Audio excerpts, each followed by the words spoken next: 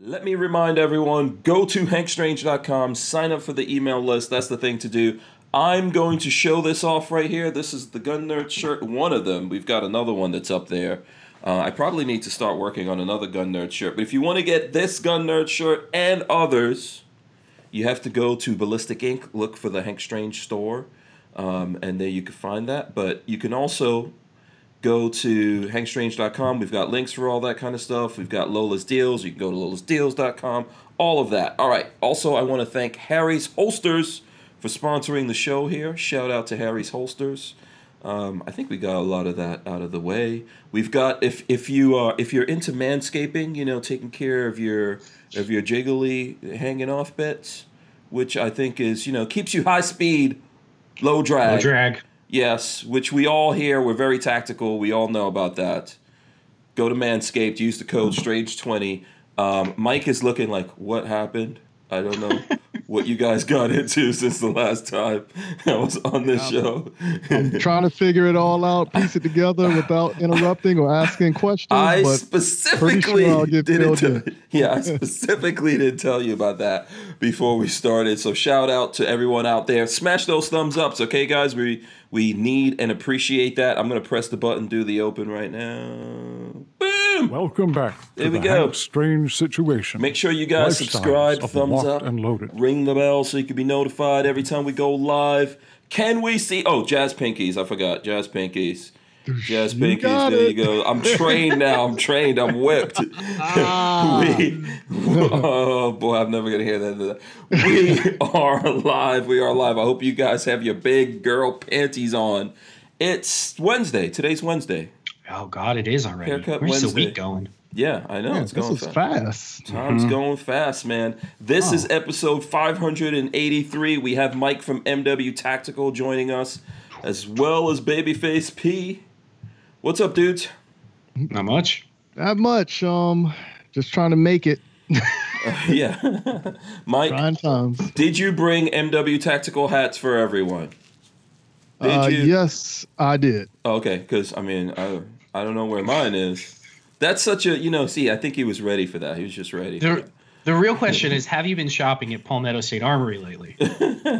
Well, actually, I can actually tell you this. During the whole COVID thing with Palmetto State Armory, they closed down. And then the day they opened up, they didn't have the range open, but the line was so long out the door. When I seen it, I just kept driving past it. So I didn't go there. Yeah.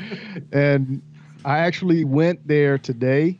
And then maybe about 2 weeks ago, but everybody bought up all the guns, so they really have guns there. Really? And they had limited supplies as well. So Yes, everything's getting bought out nowadays. In case you guys don't know about that, stuff is not staying on the shelves in the gun stores, and I know Palmetto State. I saw an article about that, about the how many of those stores are there in South Carolina? Like 4 or 5 or something? I know there's one in Charleston. There's one in Greenville. There's one in here in Columbia. And I know they got a warehouse here also. Yeah. But it's just the areas that I frequent.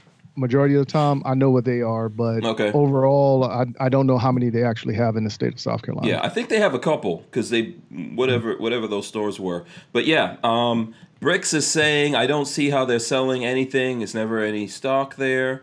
You know what? I'm actually putting something together where I'm gonna have the folks from PSA come on along with Brownells and talk to you guys about like customer service, what's in stock, and all of that kind of thing. I think everyone has to realize right now, everything is getting bought. Whenever we have people in stores come on, everything's is it getting really bought. Yeah. still think the drive for buying guns is still like really going heavy? Yes, I was just talking to someone like shotguns aren't even staying. There's no shotguns anymore. Really? Yeah. Yeah, Go well, you got to ahead, Mike. look at the situation, what's going on right now. So even though your area might not be harmed right now, but what about areas whereas, protesters and other effects that's going on in life right now is jeopardizing other people's lives. Yeah. So Yeah. So you gotta weigh all that in as well. Yeah. There's lots of things going on, but yeah, for sure. I mean, they really can't, like, everyone's just buying everything. I think we had Trey from Aries on, and I'm trying to remember who, actually, yeah, there was a trainer that was on with Trey, which Lola's I cannot remember. My apologies. There's a whole 2-hour long show. Who? Jeremy. Yes, Jeremy was on. And Trey was saying that someone came into the store that he works in. There was a Glock 19 there. I think it was used even. And the guy was like, oh, is this a good gun? Trey was like, yeah, Glock 19.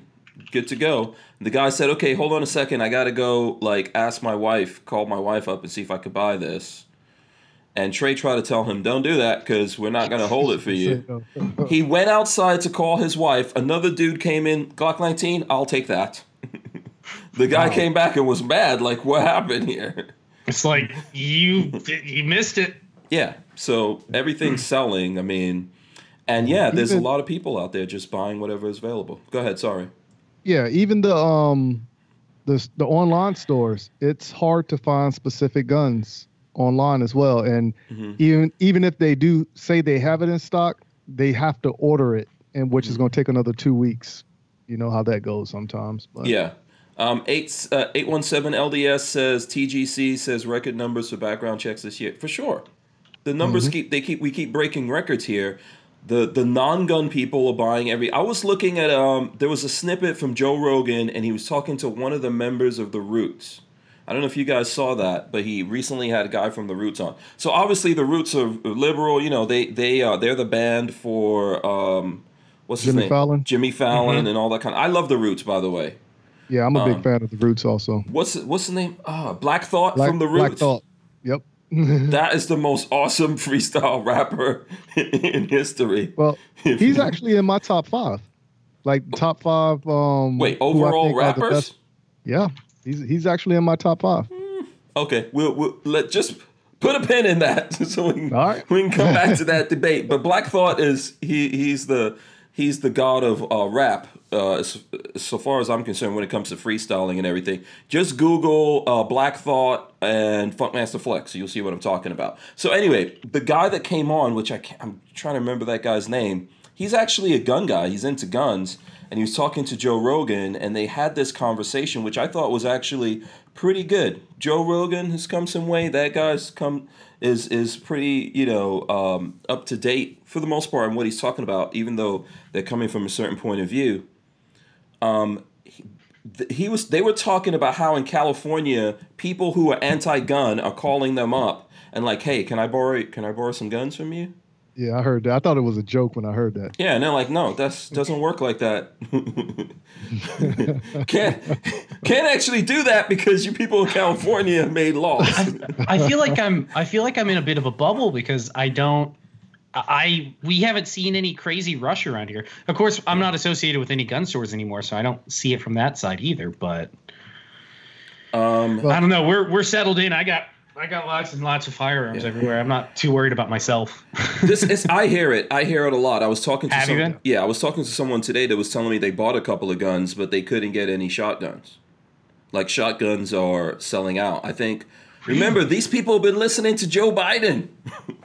Yeah, so I guess shotguns are on the list. Yeah, so apparently every shotgun must be bought. So ammo, I said, ammo is hard. It's even harder. We were talking about the MW hat, and somehow Babyface distracted me off the hat situation. Oh, sorry, yeah. I told you I got. You want me to go get the box and show you? I got you. No, I'm just teasing you. Okay, like I said, I'll trade you. I'll trade you like a Hank Strange patch. Either one of these. Yeah. All right. How about the Hank Strange knife for MW tactical hat? Oh no, dude. What?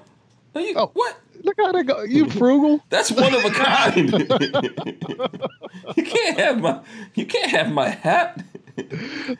Okay, well, I'm sorry, not my hat. You can't have my knife, my Microtech, not this one. Yeah, actually, no, dude. No. I was looking at some Microtechs the other day, and the price was deterring me. You know what I'm saying? They're kind of expensive. Actually, I got to get my hands on one to actually play with it before I can actually say yay or nay. Talk to Babyface. Babyface knows how to get stuff cheap. All right. I can put you in contact with the sales guy. You're ex-military too, right? Yes. Yeah. I'll give you Corey's information. Corey is the guy at Microtech that does all of the LEO military discount stuff, and he can get you. It's a pretty hefty discount from what I understand. So yeah, James Miller I'll grab you his information. Yeah. James Miller says frugal, aka cheap. That's Babyface P. But we also traded. Yeah, we traded for for example, Mike. We traded for that. I can't remember what, but we traded for this. Hank put in the ammo. I put up a trigger because some local guy wanted junk. So Hank put up like a half a case of ammo, and I put up a Rock River Arms 2-stage, and then Lola got the knife. That's the one thing about Microtechs. I mean, they have value like that you could trade. If you have them, you could trade them for stuff, or you could trade stuff for them. Yeah. So now let me go back to the 2 patches that you held up. Right. Okay. Which you guys can get on hankstrange.com. I'm just saying. All right.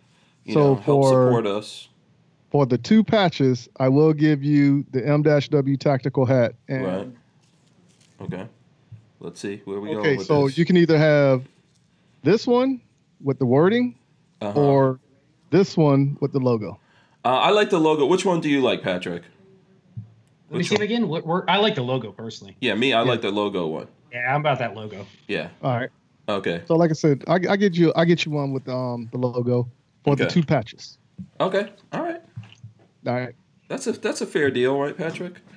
Yeah, hell yeah. Okay, it's fair deal. Fair deal. The people out there who want to buy an MW tactical hat and support you, how can they do that? We got to get a Babyface P hat somehow. I do. I need to. Yeah, I got to get back with you on that one because I got to link up with my man Chris at Blazing Print here in Columbia. He's the one that actually made the shirt, so I got to get with him and set up that account so he can actually handle all that stuff. Okay, cool. And then from time to time I'll wear it. Rod Mills was mad at me yesterday because he sent me his shirt, and then I didn't realize he was coming on until yesterday, which I already put a shirt on. So, but, I'll try to. Okay, so I'll try to represent at some point. Yeah. How far is your house from the studio? About 35 minutes. Okay, so that's justified. Yeah. So he didn't have a right to get mad about it. Yeah, it's a commute. I commute for this. Pay for gas. SoCal says Babyface P, the shortage is bad here. So bad here that people are buying 80% build kits to have something. Handgun kits are totally illegal, and rifle builds need approval from the California DOJ before you can build. It's almost as if they put you in that position on purpose. Yeah. I hate to be that guy, but it's almost like your local government wants you in that situation. Yeah, don't set yourself up in California, please, man. If you can avoid it. You can avoid it. Try to I don't know. This is and I know you were trying to say something there, Mike, but let me just get this out while I remember. So for new gun people getting into this stuff, if you don't know, just go online. You can find people like myself. You can reach out to me and ask me. I'm sure Babyface is down to do it. I'm sure Mike is down to help you out, answer questions, and point you in a direction. Please don't do illegal stuff and lose your gun rights. You're just helping these people out, and you're gonna help them put you in prison. There was a guy who called me. He just bought an AR-15. I'm not trying to make fun of this guy or anything, but he just bought an AR-15. He called me to ask me how he can make it full auto. Wow. Do you like prison? Personally, it's your choice. Do you like federal penitentiaries? Yeah. If you enjoy their food, then I'll teach you how to do it. If you don't like that, then I would steer clear. Yeah, I mean, and I try to tell him that. I was like, oh, by the way, here's Edward Andrews throwing up the old school. Wait, what did I do? I got to figure this out. Hold on. Edward Andrews is throwing up the old school here. Let's see if I can do this right. No, still can't do it. What's wrong with my phone? I don't know what's happening with my phone. Okay, here, I'll just show you guys. Edward Andrews is throwing up the old school Hank Strange patch right there. Boom. That's the old one, man. Oh, really? How long ago was that one? Those are worth $1,000 each. I just said. Whoa! I think Collector's I got item. the over here somewhere. Hold on. How long ago was that? That's patch? old. That's old. That's at least like 4 or 5 years ago or something. Oh, okay. $1,000 each, huh? Yeah. How many were in production? I don't know. We probably made a couple of hundred of them. But yeah, I try to set this guy in the right direction, and without like insulting him and stuff like that. I said, listen, people, technically you can have full auto under certain circumstances, right? But for the most part, you know, even possession of an AR-15 that you make full auto will land you in jail. And then I asked him, I said, why do you want it? And he said, oh, because I want to be more accurate. So I explained to him that it doesn't actually make you more accurate. Yeah, that's spraying and praying pretty much, because you're not looking at the front sight post at least. Yeah. Yeah. Yeah. And also, like, you know, machine guns are meant for suppressive fire in a lot of situations, shock and awe, that kind of thing. Walter says belt feds for everyone. I told him, listen, you want to be more accurate, you need to go to the range, shoot, figure out how to zero your optics, your sights.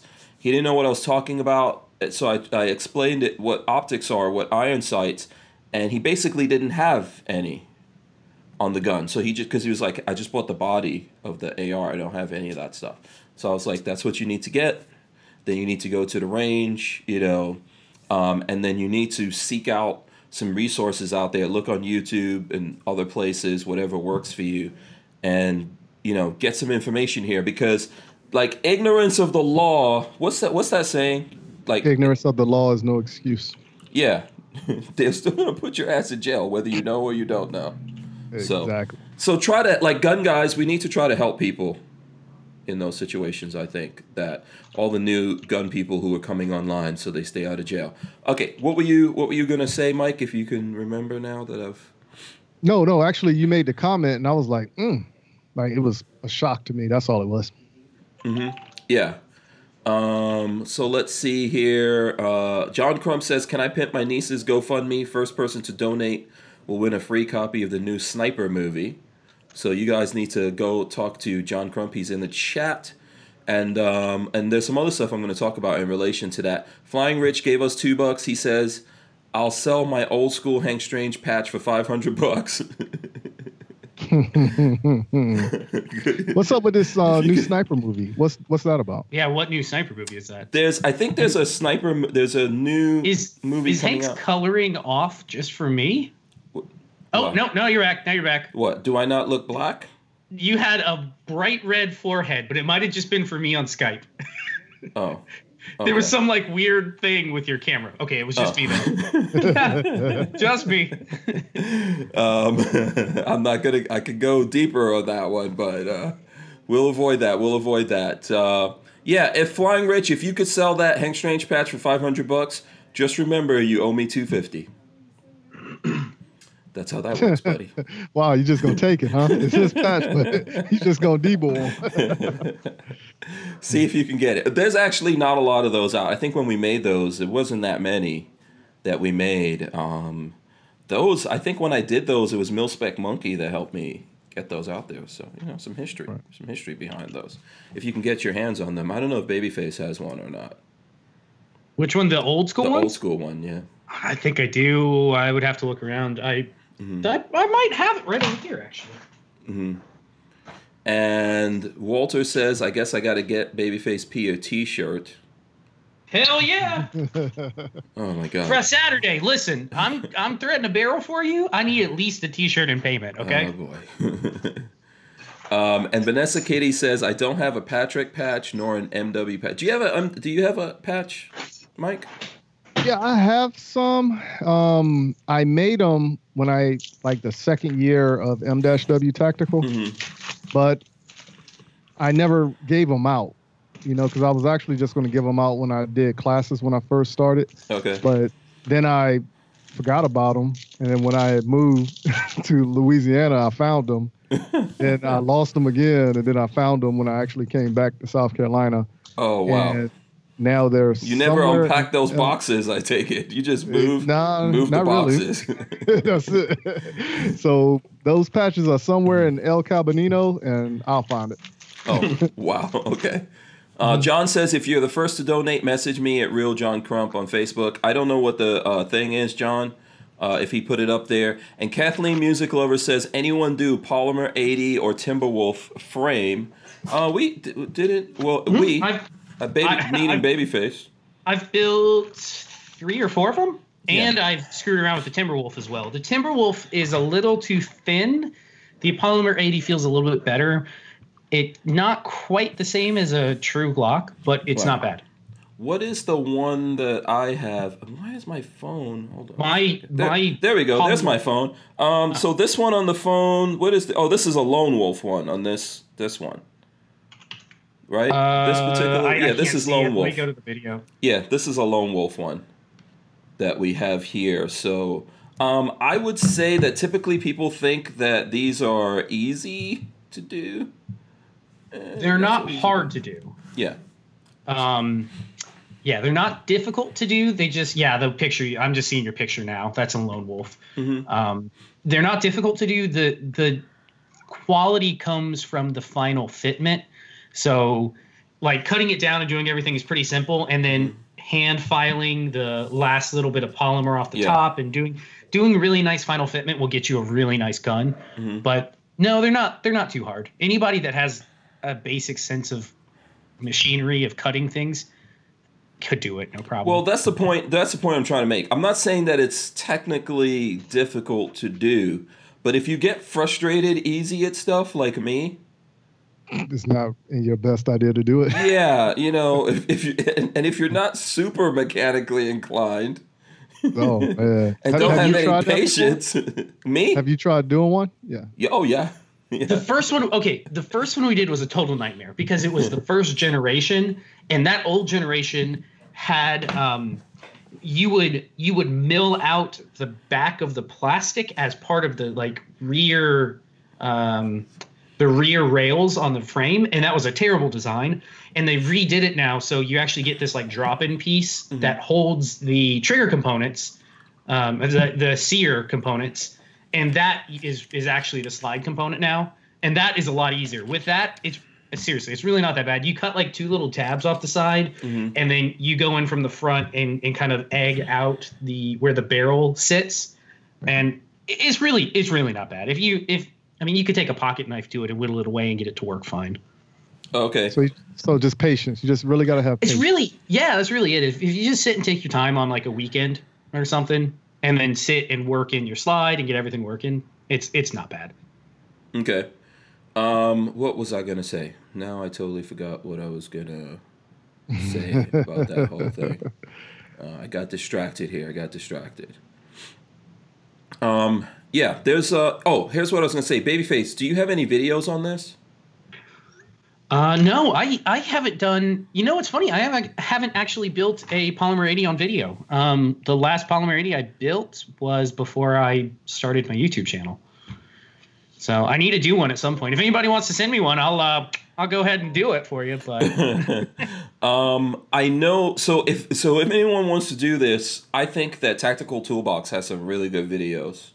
From what I hear, he's the guy to go watch on. Full 30, not Full 30. What's the other one? Gunstreamer. Gunstreamer. He's on Gunstreamer. Yeah. Check out Tactical Toolbox. He probably the best person out there doing those videos, I would say, until Babyface P jumps in there, of course. I need to. Yeah, and Flying Rich is trying to say that he's posting the GoFundMe link there, but I don't believe it. I believe that might be Flying Rich's GoFundMe link, which I refuse. I refuse to be tricked. Oh, Lola's putting it up. I will put the Lola one up there, Rich. You are not getting over on me, sir. Yeah, I'm definitely not going for that. And then, actually, here, let me see. I think there's a link here. I'll go back to my phone for a second. Isabella Hammer and Family, organized by Jennifer Lopez. Is that the Jennifer Lopez? I doubt it. Okay, so here you go. So this is the GoFundMe. Chris and Jessica Hammer's family has been hit with really terrible news, and it's at a time like this. They need help and prayers more than ever. Their oldest daughter, Isabella, is being diagnosed with a brain tumor DIPG at the young age of 9, and the whole family is overwhelmed with worry, incredibly floored and completely devastated. We are reaching out to anyone who could help. They're going to be traveling a lot for appointments and treatments, etc. So if you guys want to go check that out, John has a link to that. And I believe that's his niece. So there you go. Rich, don't try that again.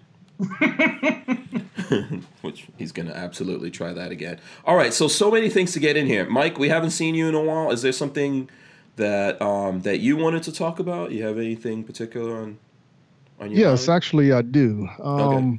I'm doing a giveaway tomorrow at 9 p.m. Eastern Standard Time, live on Facebook and Instagram.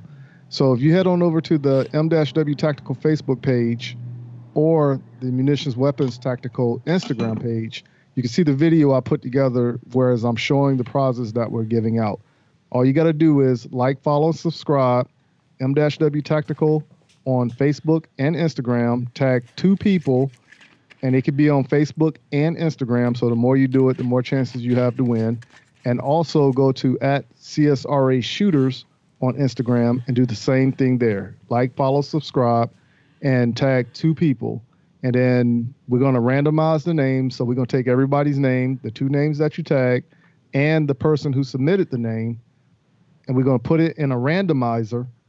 And however we're going to do it, I don't know if we're going to do it 3 times or 5 times, but however many times we're going to do it, and then we're just going to pick the names out, and then you have a winner, and then you get the prizes. So Cool. We're giving out 2 gift certificates for Red Hill Tactical, a box of 9mm ammo from Outdoor Dynamics that is signed by Keita Bussey, who is a movement coach with competition shooting.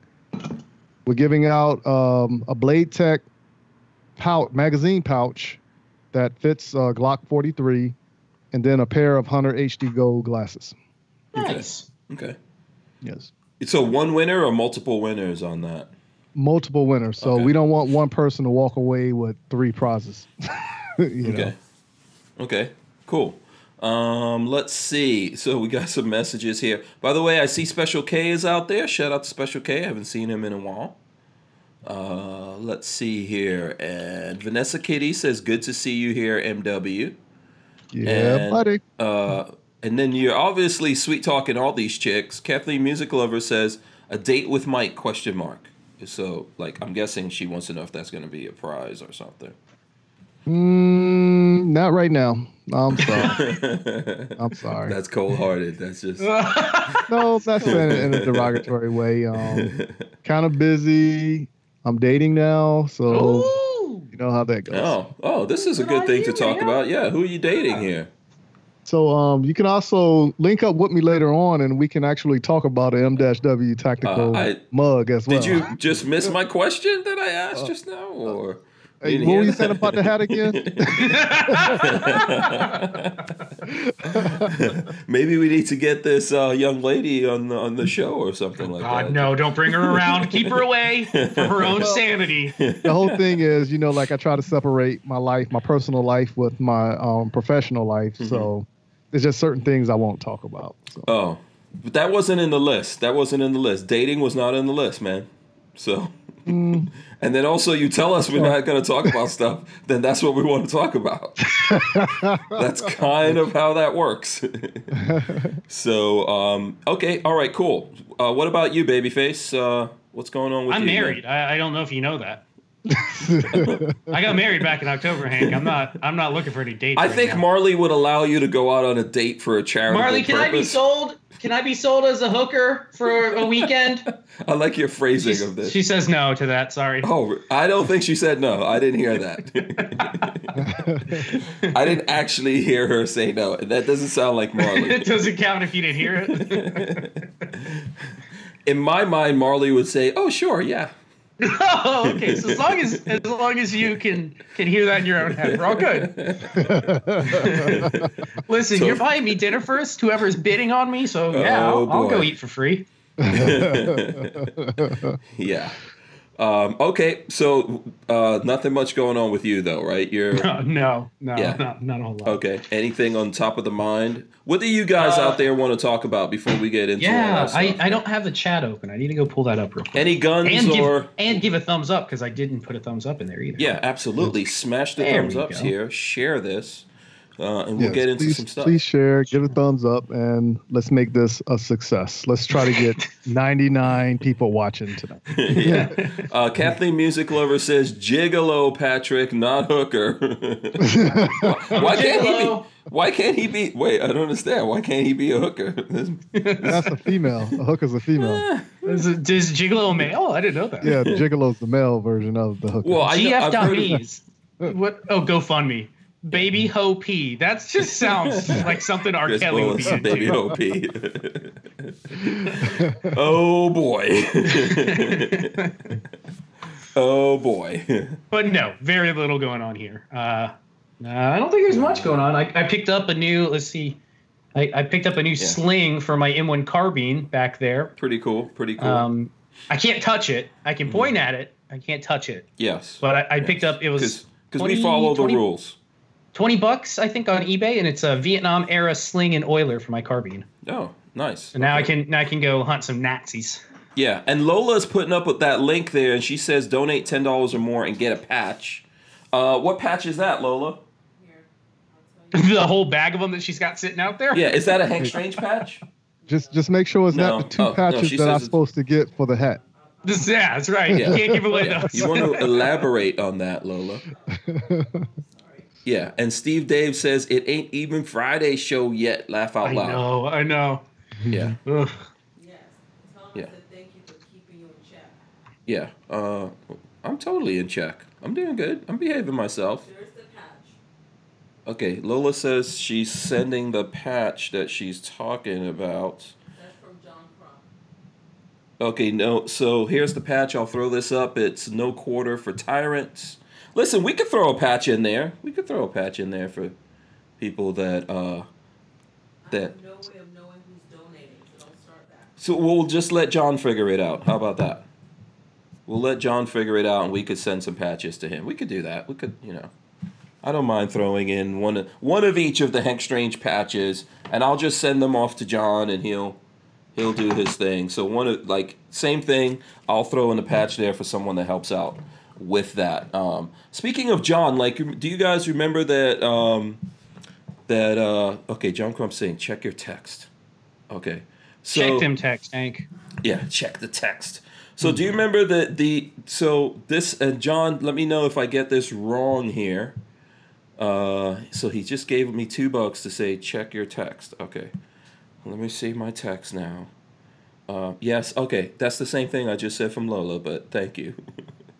So, do you guys remember that John was involved in a lawsuit in Virginia based on Crump was? Yeah, because in Virginia they were trying to stop people from going to the range during this whole COVID-19 thing. I didn't know that. Yeah, I believe this is what it was about. So, I think they were suing Ralph Northam, right? Just let me know if I get this wrong, John. Obviously, because there's a whole bunch of different things going on. So basically, the judge didn't sided against him in this thing, right? And he said that people don't need access.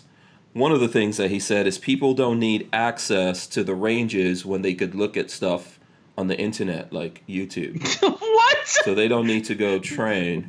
Does he not know that YouTube doesn't allow us to talk about that? I guess not. That's almost like playing Call for Duty. Yeah, I play video games, so I'm basically a tier 1 operator. Yeah, John says yes. This is really batshit crazy. That is batshit crazy. Yeah, wow. That's like saying, look at these YouTube videos. Now you know how to drive a car.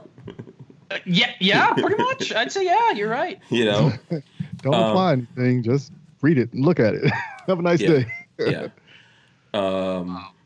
So what was John's part in that court case? Well, I'm not sure if he was doing it personally or through GOA. But anyway, there's a whole PDF here which I have to read through, but it's not going to happen right now at this moment. but there is a whole there is a whole PDF here with the opinion. Let me see if I could pull out some specific things from it. But anyway, it goes over it. Basically, what they sided against them, against the folks. It wasn't just John. I think it was some other people, and they sided against them who were saying that this is unconstitutional for them to deny access to the ranges. And then they said they don't need that because they can look at stuff on the internet. You can look it up online. No, you're good to go. Yeah. You're basically trained by just looking online. Then we're also at the same time being attacked on the internet for posting anything for that matter. Yeah. So, what do you think about? You're a trainer. Well, both of you guys do some kind of like firearms education stuff. What do you think about it? Well, first of all, I think that's the wrong thing to direct people to go to YouTube and watch a video and say you're trained, because you need to get the practical application regardless, even if you watch the video or even if somebody describes it to you. So hands-on is always the better educational tool. Mm-hmm. Mm-hmm.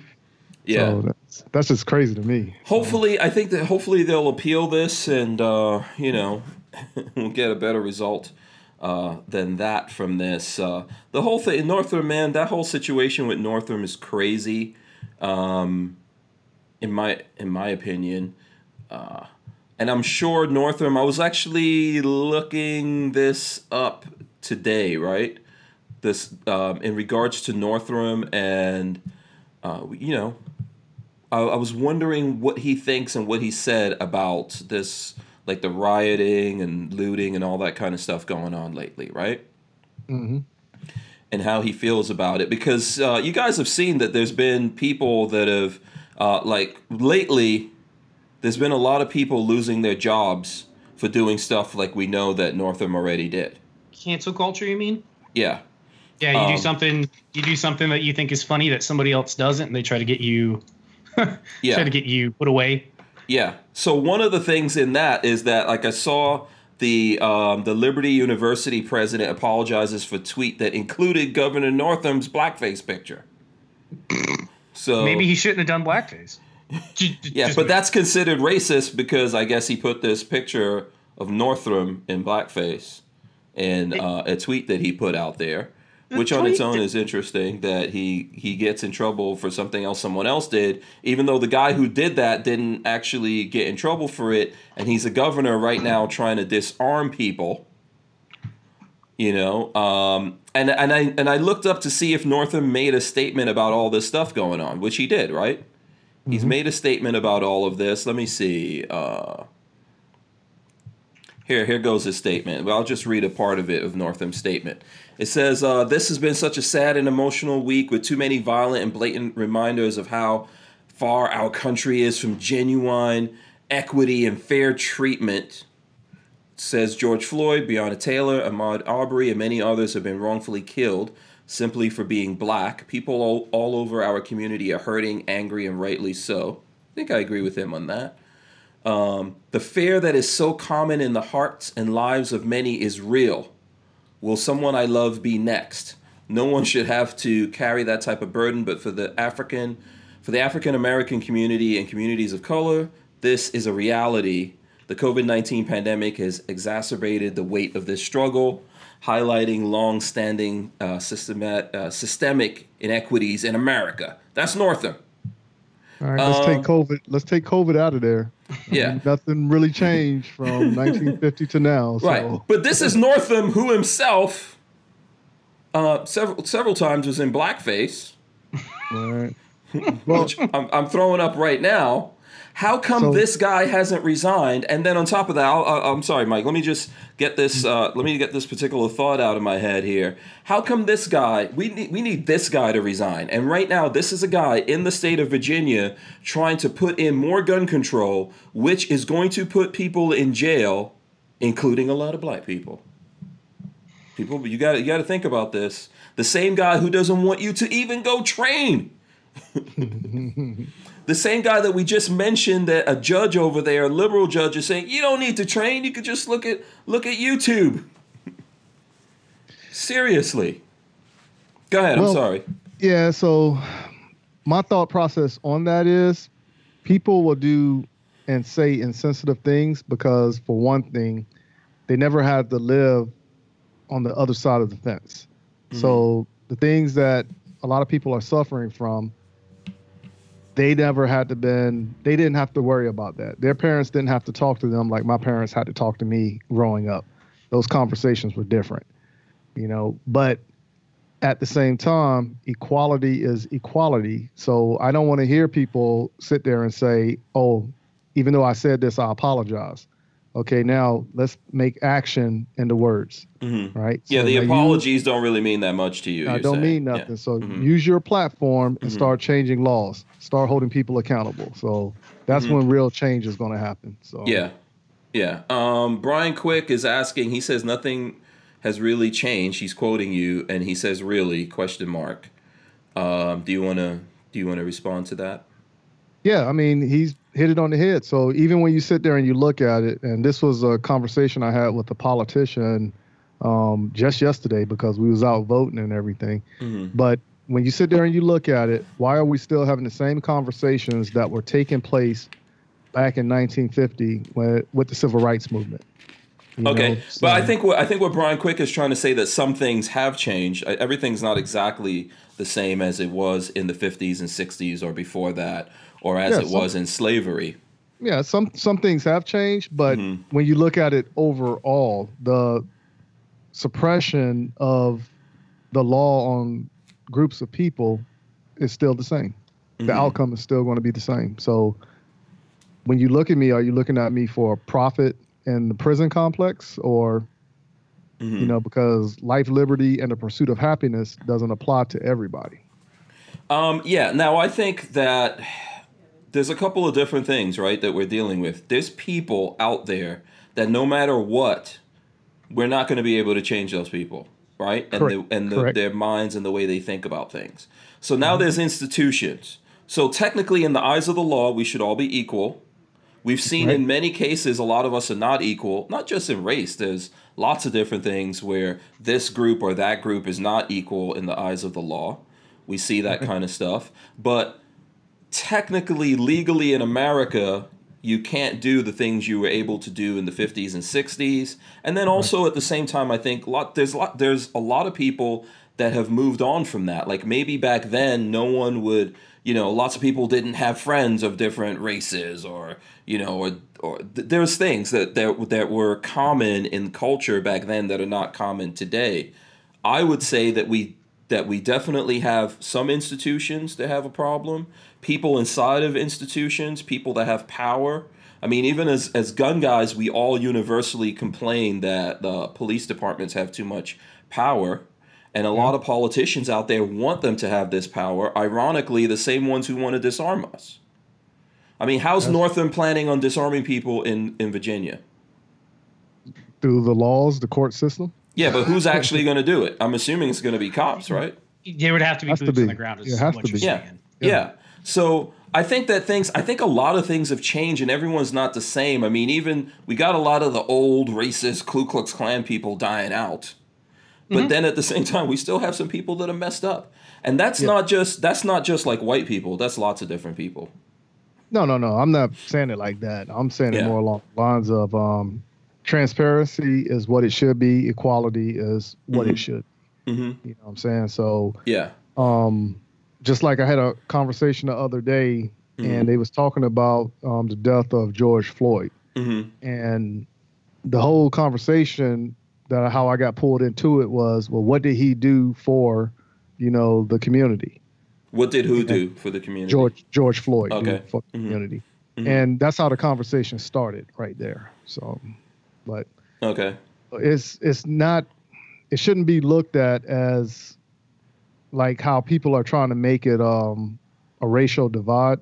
It should be looked at as how can we get to the solution of where we need to be, whereas for sure. It's equality. Yeah, for sure. I think there's lots of failures in this George Floyd situation particularly, and we're still finding out stuff. I was reading somewhere today in the news that these guys, well, we all know that they work together, right? But apparently they had some conflicts. Apparently that police officer for 20 years, 2 decades, he was paid by this club that they both worked for. He was paid when he was off duty to sit in his patrol car and like help that club deal with patrons and stuff like that were getting out of hand. And there's people saying that he treated those people really bad, and there were complaints, and George Floyd was they had like words with each other because George Floyd was telling him, hey, you can't treat people like that. So there's obviously something going on here, and I think maybe that's why they escalated the charges from 3rd degree to 2nd degree, right? Because maybe they have some evidence that they feel that they could show this guy deliberately abused his power to go after this guy because they had a personal vendetta. Now, to me, that doesn't mean that the guy wasn't racist, but obviously he was someone misusing his power. And at the same time, we could see the other people, the other cops that were there, didn't do what they were supposed to do, which they were supposed to de-escalate that situation, especially when they hear this guy saying, hey, I can't breathe. Mm-hmm. Right? So that's why all this stuff is going on. So yeah, that's a bad situation all the way around. And we have to really look at what happened and how everything got there and deal with that situation. Otherwise, all this stuff that's happening is just like for show. People burning down cities and destroying everything is just a game.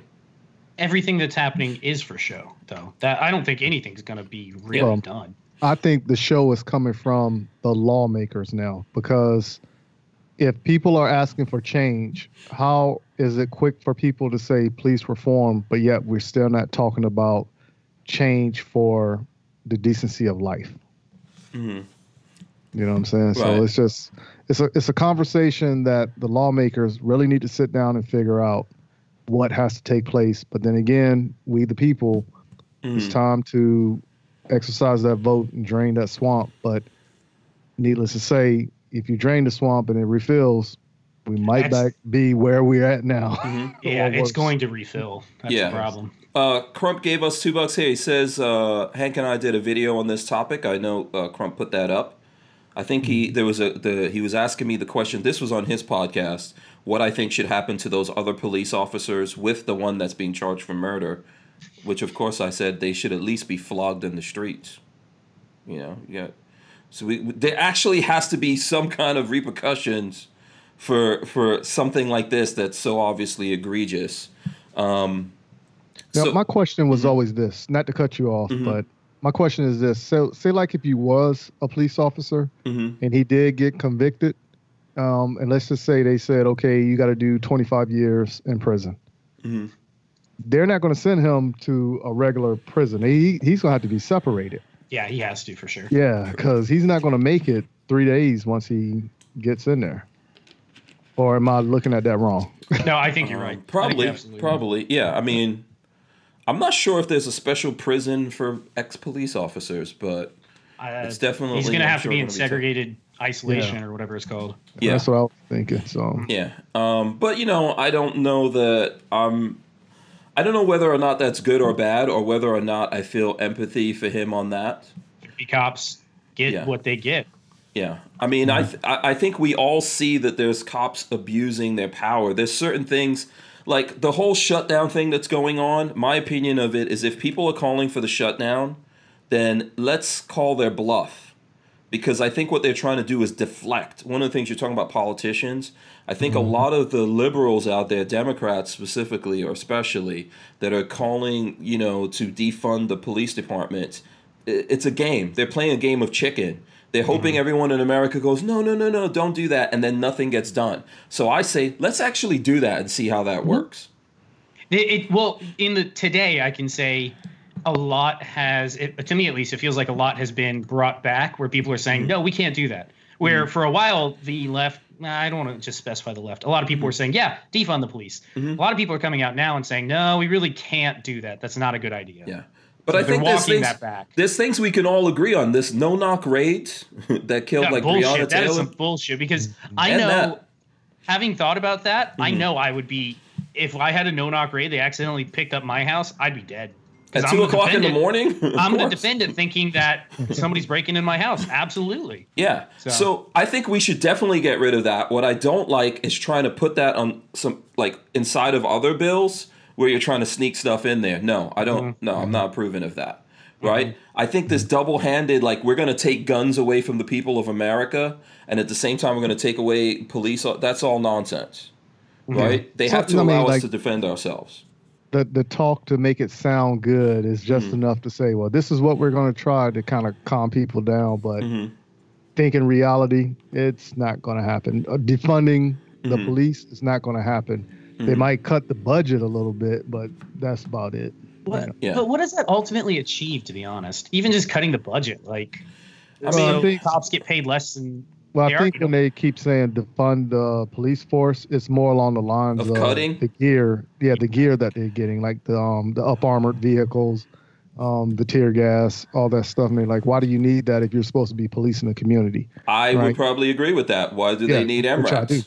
I know why I need an MRAP, but what do they need? I know why I want one. I'm about to say, I know why I want an MRAP. Yeah. But let's look at this. Like, okay, to make your point, Mike, in LA, right, where they were saying they wanted to pull $150 million worth of funding, do you know what the budget there is for police departments in LA? I haven't. No, I didn't. It's that's my first time hearing that. $1.8 billion. Billion or million? Billion with a B. And wait, so obviously they got a large police force, because I remember when I was in the Army, there was the Los Angeles Police Department came to Fort Stewart, doing that part where, like, they have all the businesses come there and you can apply for the jobs and everything, and they was giving you incentives, like if you come out there, they'll pay for your college, and then the higher up in rank you get a little bit more pay, and then of course when you get to detect, they made it sound good and everything. Hell yeah. You know, but my thing was like, nah, I would rather go back to a community that I'm familiar with to work in. I don't want to go to a different community, because when I think of cops in LA, the first thing that comes across my mind is Mm-hmm. gangs. And I'm not too familiar with the gang culture because I didn't grow up around it. So that's a learning lesson, like OJT. That I only saw Boys in the Hood. That's all I know about that. Like I know the outer limits of it, but I don't know the intertwinings to weave my way through it. Yeah. You know what I'm saying? So yeah, it's funny that back then, like back in the 90s, or was that late 80s, early 90s, things like Boys in the Hood or what was happening in LA was not just in LA, it was in other places. But today, New York City, like I grew up in New York City at that time, there were gangs, of course, right? But it was nothing like that. Now today, all those gangs are in New York City as well, you know, and others. So it's interesting how things change very quickly. I saw someone talking about how Cops and Live PD I think Cops already got canceled and Live PD may get canceled. What do you guys think about that?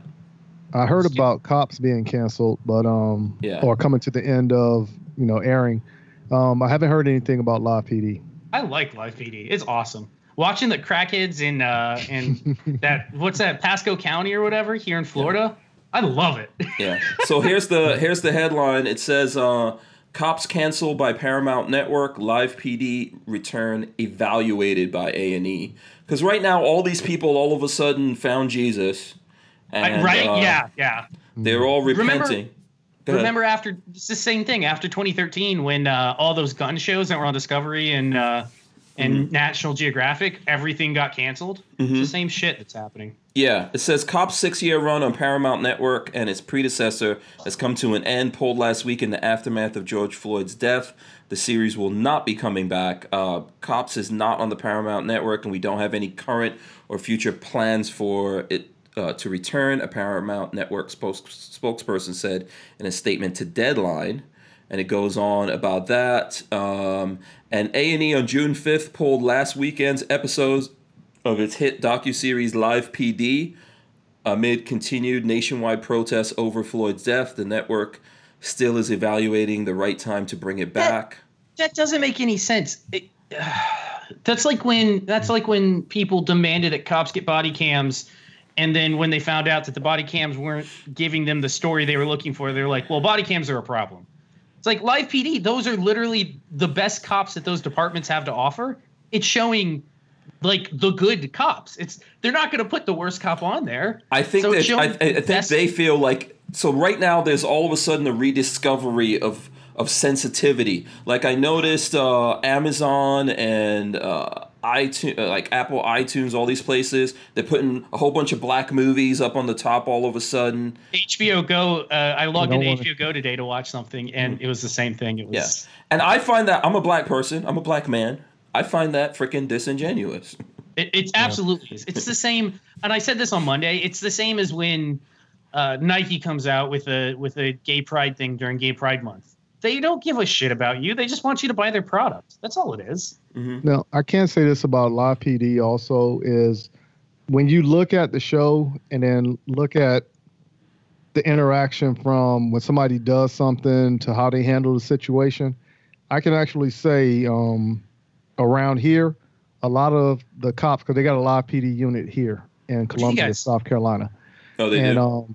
Oh, yeah. But a lot of the cops around here give a lot of people breaks. So, like, say, like if they catch you speeding, right? If you're doing 60 in a 45, they'll tell you, like, okay, we're going to bust the ticket down to, like, because they got eyes on them, like Patrick is saying, right? Exactly. Yeah. But then as soon as that camera come on, they have to do it by the book. Yeah. Because somebody's going to use that in court if they don't. Yeah, absolutely. Right. Oh, so you're saying now they don't give the breaks? Yeah, once that camera, Live PD camera, you're not catching a break if that that's absolutely. I've noticed that as well. There are times where you watch the cop and you're like, that dude totally would have just given off a warning. Yes. But it's like, oh, the camera's going, can't do that now. Got to do it by the book. Supervisor might be looking. Yep. Yeah. Yep. I feel like a lot of these places, a lot of people all of a sudden got real sensitive. And here's my problem with that. If it's fake, I have no space for it in my heart or my mind or anything like that. I want real stuff. You know, we really have to like deal with things and move forward. But the real is tough because the real is not a one-way street.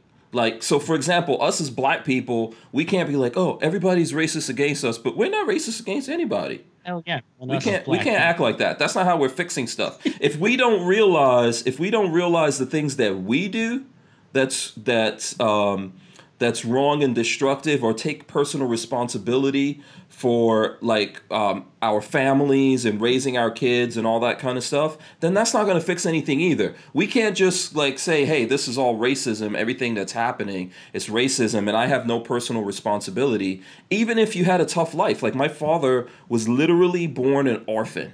He had a mother and a father.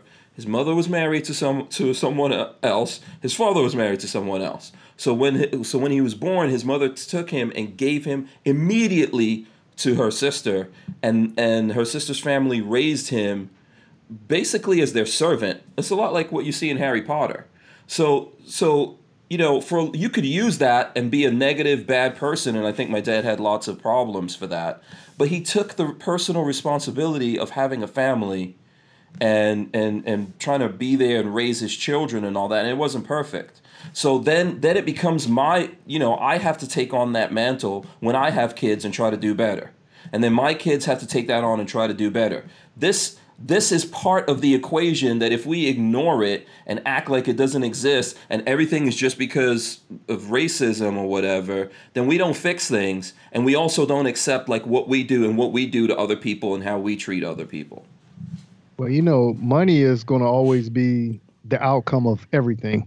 So back when Martin Luther King was doing the civil rights movement, where they did it in Alabama, they shut down the bus system and they had to file for bankruptcy. A lot of companies don't want that same thing to happen now versus the employees walking out because they're being insensitive if they decide to strike. So what's going to hurt the bottom line? So the companies need to go on board and, you know, do and say certain things. Just like the NFL just came out, a couple days ago, and they stated that they overlooked the inequalities that they should have paid attention to, you know, back when it happened from the players. Right. Everything. But see, I feel the same, and I'm not into sports. I know you guys are probably more into sports than me. I'm into hockey. That's it. So the only sport I'm into is competition shooting. Oh, okay. Yeah, all right. exactly. But doesn't it? So, like, here's my thing with what happened with the NFL. So now all of a sudden the NFL is all good with people kneeling during the anthem and everything, right? And I think people have the right to do whatever they want. But I also have the right to feel like, why? What did America like? What did the anthem? What did the dream of America, right? What did that do specifically to these people? Because it's not that. It's people who are doing things. And in some cases, sure, it's institutions that are doing things. So if you get up there, like if I'm an immigrant and I came here, my family gave up everything to be in America, and you're like, when America's in question, you're like, screw this country. I know for a fact, I lived in other places. I lived in countries run by black people just like me. I don't really think you want to live there. So I'm offended by that. Although I can understand some of the things they're coming from. How does it really fix it now for the NFL to go, oh, we were wrong, we're going to let you do that? That doesn't really actually fix anything. Nope, doesn't fix anything. But once again, when you hear like certain things being stated, it's putting a Band-Aid over it. That's the best way I can describe it. Just like, for instance, Drew Brees. I think he might retire now after what he did and said. I mean, I don't know. So what? Yeah, I know there was something that people were mad at Drew Brees. Why were they mad at Drew Brees? If you understand it, because I don't think I understand it. I know that people are mad at him because something. So he made the comment about the whole talking about the kneeling. So that was directed towards Kaepernick, but then he turned it around and stated that his two grandfathers fought in a war, came back, and they put their life on line for the country, this, that, or another. But when he made that comment, he overlooked the possibility of, like, what about my family members, my grandfather who went to war, came back, and he's not getting the equality that he should have got for defending this country. You know what I'm saying? So that's what got a lot of people upset, because he was being insensitive towards, a certain group of people, comparing it to what his life is. Right. I think Lola's writing here on the thing, like, Freaking Band-Aid. yeah, so she says what the NFL players want is a voice on the boards, not a Band-Aid. Exactly. Right. So listen, I think sometimes we have to separate a couple of things. So I'm just going to tell you this again. I remember one of the oldest pictures of me. I'm trying to find it. I actually don't have this picture, but I remember it. It somehow got lost by my family. But when I was born as a little baby, my godfather was actually in America. He came back to Guyana to see me. This was a guy who, the way he got into America was going into the army. Okay? And he served in Vietnam. He got a Purple Heart there. One of the things, he was a little guy, so what they would do is they would put him in all those tunnels that these guys were digging. The ratters or whatever they're called? Yeah. He would do this, and he would go in there with a knife and fight for his life with those guys. They were badasses. Those guys were fucking badasses. Yeah, so... Holy shit. I could just tell you something. My godfather was one of the nicest people I ever met in my life, but that messed him up. It messed him up to do that. And when I found him here in America, once I grew up and we were living here in America, he was really messed up, man. But still, you know why he did all of that? To get here to America. Because even though the place that he was born and I was born, it's a freaking paradise. You could look it up, okay? Guyana has the most waterfalls. It's got the freaking Amazon and all that awesomeness. But this guy who was so nice and sweet, went into the army and served in Vietnam to be here in America. Does that make America perfect? Absolutely not. But we need to somehow separate that. We can't just take that and like flush it and act like it doesn't exist because there's somewhere else some magical thing that exists. Like where do we want to go? I lived in Nigeria. That's no fun. There's black people in Nigeria killing black people. Where is here? I could throw this up for you right now. 81 killed in bloody Boko Haram attack in Nigerian village. That's Nigerians killing Nigerians. Black people killing black people. Africans killing Africans. Okay, it's not necessarily a better place. So for sure there's problems. We need to fix it. That's the beauty of America, that we could fix it, we can work on it. But some people, and like I said, man, I think people have the right to kneel, do whatever they want to do, and then some people have the right to be offended by that. Because that to me is not necessarily a fix. Like, I want to see those guys go out there every day and actually do something about it. If you're an NFL player, you know, I want to see you do something about what's happening. Do something real about what's happening. Get out there and actually work on this and try to fix this problem instead of just doing political stuff that doesn't really amount to much. There are some that are philanthropic and do help their communities. I don't remember the guy's name, but the one that comes to mind right now is one of the NFL players that goes every Christmas and spends like a couple $100,000 and like takes all of like the underprivileged kids to get like Christmas presents and toys and like, so there are those that do it, but there are a lot that don't as well. Yeah. I mean, I don't know. It's definitely a tough thing. And I think, like, I get why everyone has their thing. Mike, I'll ask you this, man. You served in the military. Right. You got wounded. Yeah. Serving. How do you feel about it? Like, I know you don't like to talk about this stuff, but how do you personally feel about it when you see someone just put it just on America as a whole versus, like, you know, hey, we had this problem, we should do something about it, but they're like protesting. Do you feel like when you went and served, you know, the flag, the anthem means something, or how do you take this? It's a double-edged sword. Mm-hmm. You know what I'm saying? So you fighting for the country, yeah, you're fighting for your life, you're fighting to come back, you're fighting for the belief that how we live. So what we say earlier, life, liberty, and the pursuit of happiness, that's what I'm fighting for everybody, not just for myself or a certain group of people, you know.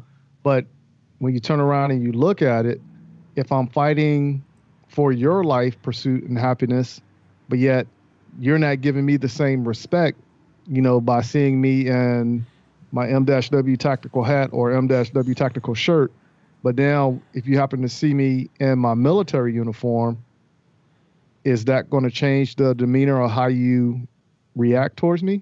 You know what I'm saying? So okay, so you're saying that you feel like people only give you that respect when you're in that uniform? Yes, because you got to remember something too, that, all right, so I came from, you know, like the rougher part of Newport News, Virginia, right? My dad got custody of me. Now I'm living in middle class Charlotte, North Carolina. You know, so the lifestyles are two different lifestyles. The way you dress is totally different between the two, right? Because of the people and the areas that you have access to, you know? So if because when I was younger, living with my mom, right, she didn't make much money, so she would actually buy my clothes bigger, but I was never sagging my pants off. But yeah, so my pants were always baggy. My clothes were always baggy, but I was growing at a faster rate. But if you was to look at me and now you see me with the baggy clothes, what prejudgment are you giving me? Right? But now what if that carried over to my adult years of being in the military if I didn't go live with my father? You know, so now I'm still wearing baggy clothes, but now you're looking at me and prejudging me on something, on a myth, but I'm just relating to life as I know it. Okay. Do you feel like everyone does that to you? Do you feel like it's institutional against you, that it's just written into the thing that automatically you're not getting this opportunity? Or do you feel like it's some people or some institutions that are doing that? It's some people, because like we already stated earlier, people are not perfect. But then again, you don't know what you don't know. And like I was telling this lady the other day, a racist doesn't know they're racist. You know what I'm saying? So when they say something or do something, they don't realize the impact that how it's affecting other people. So, you know, when you actually look at it, do I actually have the means to get mad if somebody says something I don't agree with, that I look at as being, they're not being sensitive to other people? Or do I take that opportunity and just try to talk to them to get them to see it through my lens without being angry at them. Mm-hmm. Which one has the stronger impact? Mm-hmm.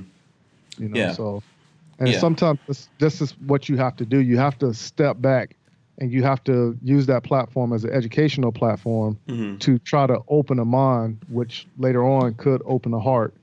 And then, you know, that little bit of change can go a long way. Mm-hmm. Yeah, I don't know. I think we should be sophisticated enough to separate ideals. So if there's a bad ideal, I get it. You know what I mean?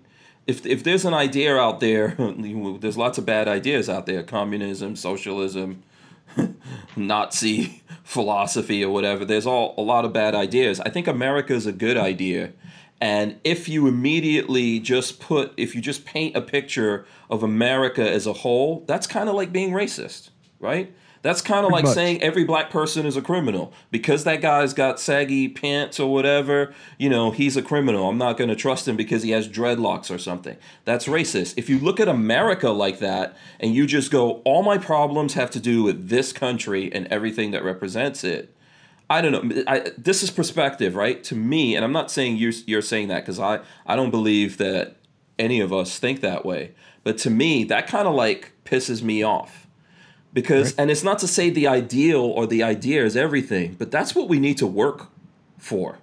The fact that we have this place that says everyone should be treated equal under the law. I don't believe everyone's equal. We should all be treated equally under the law. And this idea gives us all that opportunity to do that versus I've lived in other places in the world, places run by people who look like me, and that's not the reality at all. That's far from the reality. So it's not perfect, but we have to work on it. If we paint a whole picture of that thing, it seems the same like someone painting a whole picture of me instead of, you know, the individual. When there's individual problems, we all have to face it.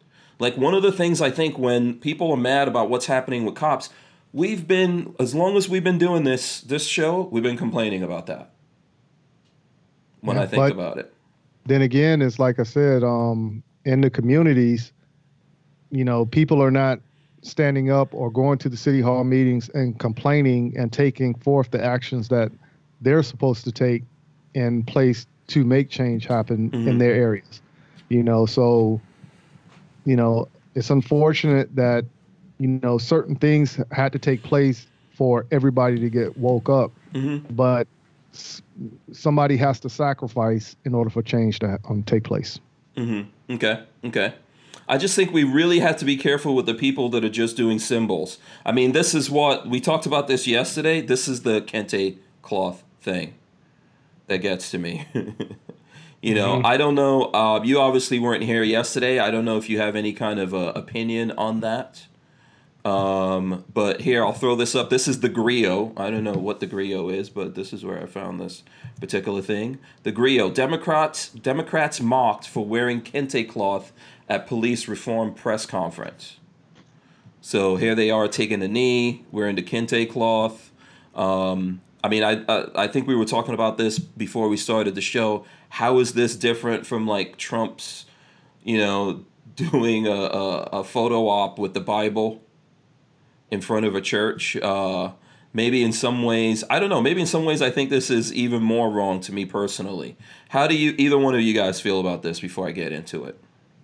Honestly, I think that's a smack in the face to Black culture. Just looking at that because, like I said earlier beforehand, if you want to represent change and if you want to say, hey, you know, the protesters are correct and we're going to fight for true change, you don't have to do stuff like this, you know, so that's patronizing in my opinion. But if you want to make change, okay, start putting stuff in place for action to take over. You know what I'm saying? Yeah, I think it has to be, it definitely has to be real stuff that you do. But then I think that you also, because the whole, like, so for example, the kente cloth thing can get very complicated really fast. So this is the problem with like symbols, because once you start, it's just like right now, one of the ways that people are going to fix what's happening in America, they're going to tear down all these statues. They're going to change the names of all these bases, right? You saw that, right? They're like, we got to change the names of these military bases. We got to pull down all these statues or whatever. I think there's a lot of people going around now pulling down the Columbus. I don't know. I don't even really care about Columbus all that much. I don't even really believe he discovered America, but whatever, right? What does that do? Nothing. It doesn't do anything. Yeah. What does it do? You're deflecting all of this onto this thing, and now you might be creating something there that you didn't really want to get into. I think there's some people who look at this kente cloth as a specific thing. Lola's people, it means something to them, right? She's African. She's actually Ghanaian. That's where this specifically comes from. It stands for wealth or whatever to them. It's something that they wear, at special occasions or whatever.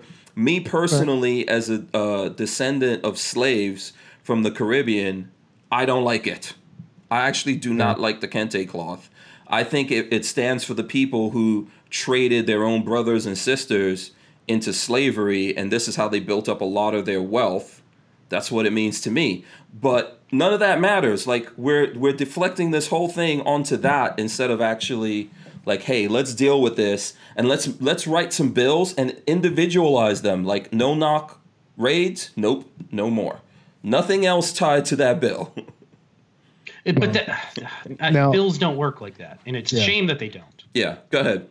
But I was going to say now, backing up to what you were saying now, like I said, I know nothing about the cloth that offends Lola. Mm-hmm. So because of me living in America, I wasn't taught that side of history. Yeah. I know about it. I just don't know in depth about it. Right. To really well, because it offends her. She's African, right? So she's Ghanaian, and this belongs to her people, and this is like supposed to be something that they wear on special occasions, etc. So that's a personal thing for them, which I understand. I'm not knocking it or anything. Whenever her and I have that conversation, I'm like, all that reminds me of is your people, so my people, which we're all relatives. Right. They sold their brothers and sisters into slavery. That's what it stands for me. And the point that I'm trying to make about it, and I could show you guys that if you want to, or you could look it up and see what I'm talking about. I don't know if it's necessary, but this is how things get interpreted. How is that different from the rebel flag? Exactly. To some people, the rebel flag is just stands for, hey, I'm from the country, I'm a rebel or whatever. For some people, hey, it might stand for something racist or whatever. Why are we fighting about it, though? Same thing with a statue. Like, what does it mean? Do you care that, I'm not saying like it doesn't matter where the name of the base comes from, but you served. Does it really matter where the name of that base from? Did you ever even go look up what base were you on? You looked it up? All military bases are named after names from the Confederate Army. Okay. So now if you sit there and you think about it, if you go to Fort Jackson, and then you start doing the research on Fort Jackson, are you keeping that history alive on why that is? I mean, like I said, I get it. Yeah. But did it offend you when you were serving? Did you go like, I'm not gonna, it hurts my feelings to have to be on this base that has something to do? No, because I didn't know about that until 17 years in my military career. Okay. And it was just so I was on staff duty and I got bored and I was like, well, let me look up the history of Fort Jackson. Mm-hmm. And then that's when I figured out after reading that, it was on the Confederate side of the Army. Mm-hmm. So I was like, oh, okay, well, I mean, it's not stopping my paycheck or anything. Okay. It ain't like you can really do anything about it right now. Yeah. But like I said, I do understand why people are doing it, because what it comes down to, in a sense of speaking, is that, okay, the lawmakers, we want to show that we're past this. So let's kind of put the past in a museum, but let's move forward as a people. I mean, it's a start in a sense. Yeah. So if you take the name off of that thing, what name do you put on it? Somebody from the other army side who won. Or the military side who won. I mean, shit, name it Michael Woodland. I don't know. Maybe we just leave it And when I'm pretty sure. and when like how you got curious and you looked it up, you were like, oh, this was named after this. This is the history of that. It takes you down a path and you learn something, and it is what it is. I'm not saying if we want to name new things after people, whoever we think are today's heroes or whatever the purpose is, like I just don't know ultimately what that does except open something like another issue for us all to fight about. Like Lola and I, we fight about that. See the kente cloth? She's like, oh yeah, that's the kente cloth. I'm like, yeah, that reminds me of how your people sold my people. She gets mad. We are husband and wife. We have children, right? So how many times she throw you on the couch for that? Never actually. I've been like this when I met her and I was dating her. If anyone thinks I just recently got like this, I was like this living in New York City. So how many times did Lola pulled her hair out dealing with that conversation? I'm not going to speak on that. I'm not going to speak on that. But you know, this is what I'm saying. Like how useless is that, right? Right. How useless of a conversation is that? Because what does it really matter at the end of the day? It's history. That's really what it is. It might be an unfortunate or a sad history. Does that mean I would say to her, hey, you can't wear... I guarantee you she's got some kente cloth somewhere or whatever. You know, I mean, away from you. She's been hiding it. I married a Jew. I'm Marley's Jewish. I married a Jew, and I have like a secret swastika hidden somewhere in my closet that she just doesn't know about. Yeah, but it's just a thing that's open for interpretation versus like, let's actually figure out how to move forward and deal with these things and deal with stuff like we can all agree on. I'm pretty sure we can all agree no more no-knock raids. I'm pretty sure we can all agree. We've been saying it for a long time. Like, why are they all these super tactical police departments? Why does the post office have a super tactical ammo? Yeah. Wait. The post office? Oh, the post office does, doesn't it? They do. The post office bought like a mess load of ammo. I've met some of these guys, and then I'm not trying to knock anyone in those departments. There's a lot of these guys. I meet them. They're cool. And they're telling me, yeah, I'm on the tactical thing for the police, for the post office. I'm like, what, dude? There's a little problem. We come rolling in with the Bearcat. Yeah. Your mail's been late, buddy. Get the Bearcat out. You know, maybe we shouldn't have. Maybe all of these things shouldn't exist, right? Or we should say, hey, we got to limit these things, limit these powers. No-knock raids is ridiculous. Right? At the same time that you're creating red flag laws where cops are going to go take guns from people, the same people who want to create those laws are saying to us, we'll get rid of the cops. You don't need what's happening exactly?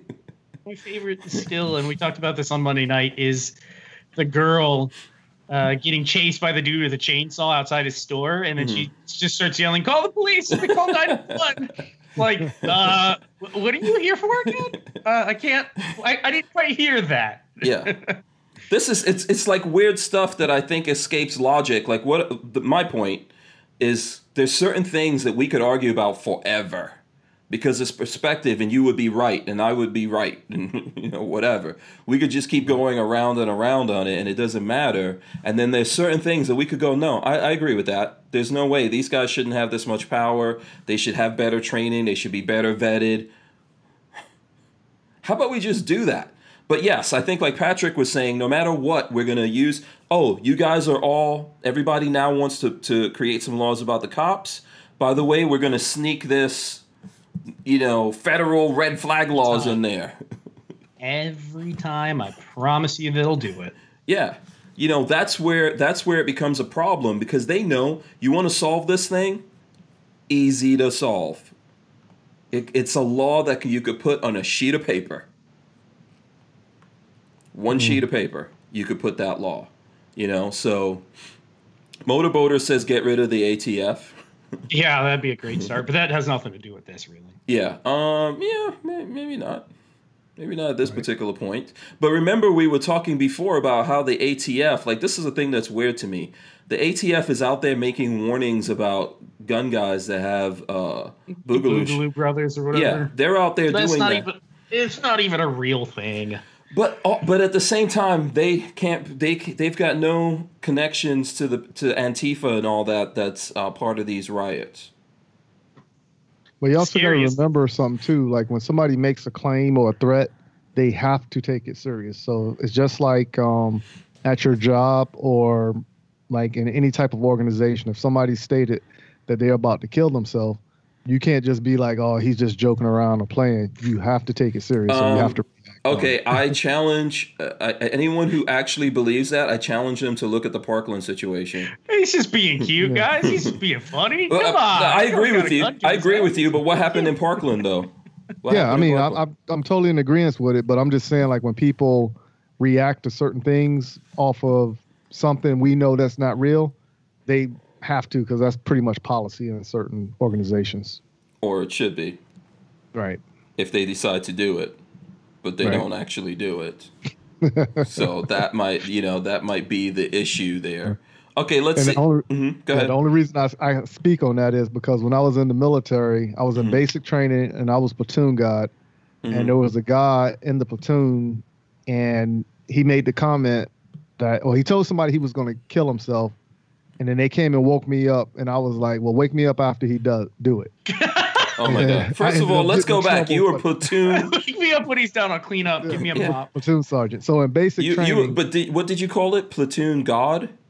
no, platoon guide. Guide. Oh, okay. G-U-I-D. I thought, yeah. Yeah, In my, so- God, I'm Yeah, so I pretty was like, much wait all a it second. Is that a thing?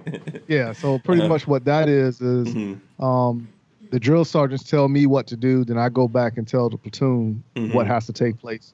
And then you got squad leaders and team leaders under you that do the same thing. So it's just something that kind of helps you with the leadership development from basic training. So, but I was more like, hey, don't wake me up until after you do it. You know, we'll Yeah. deal So with it's it when like, it what are happens. those things in Harry Potter? The prefects? What do they call it in Harry Potter? Yeah. The prefect. You were like a prefect or something. Well, I mean, I was pretty much looking at it like how it was where I grew up at. Oh, well, not going to do nothing until he actually do or say it, you know? So don't worry about it until it happens. Yeah. But like I said, I actually got in trouble for that. And that was a learning bet you lesson did. for me. Yeah. It was a learning lesson for me that carried over for the rest of my military career.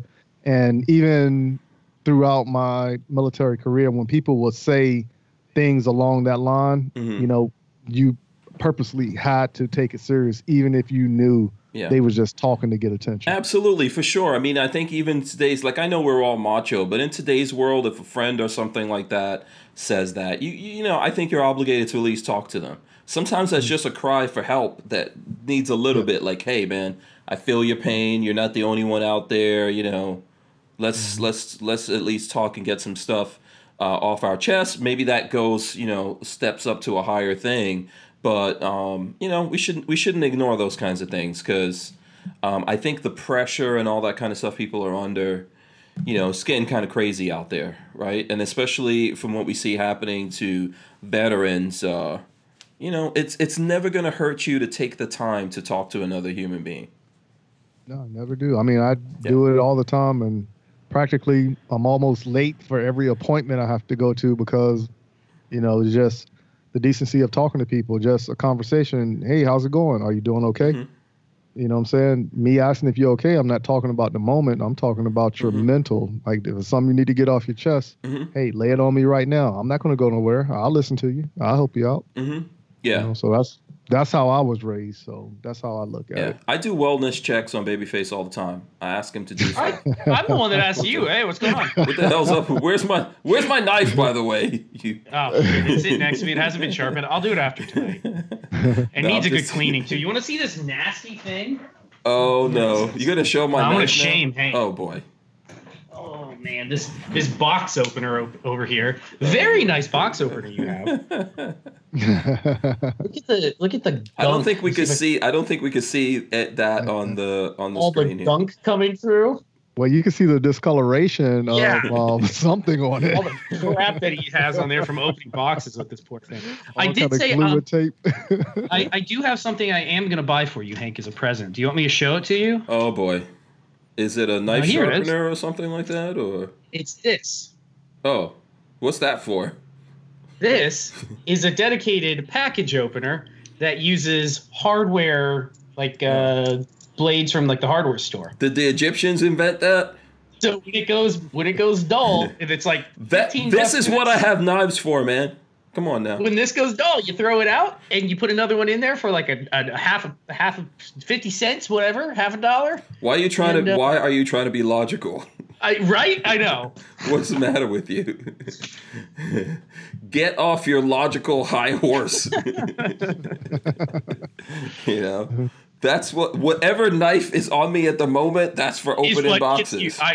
I do the same thing. I open my packages with my like expensive Microtech, and I shouldn't, because then all that glue gets sucked back into. Yeah, but is that really a bad thing? Is that really a bad thing? And then I have to clean it. That's a pain in the ass. Well, I don't have to clean it. I just have to text you.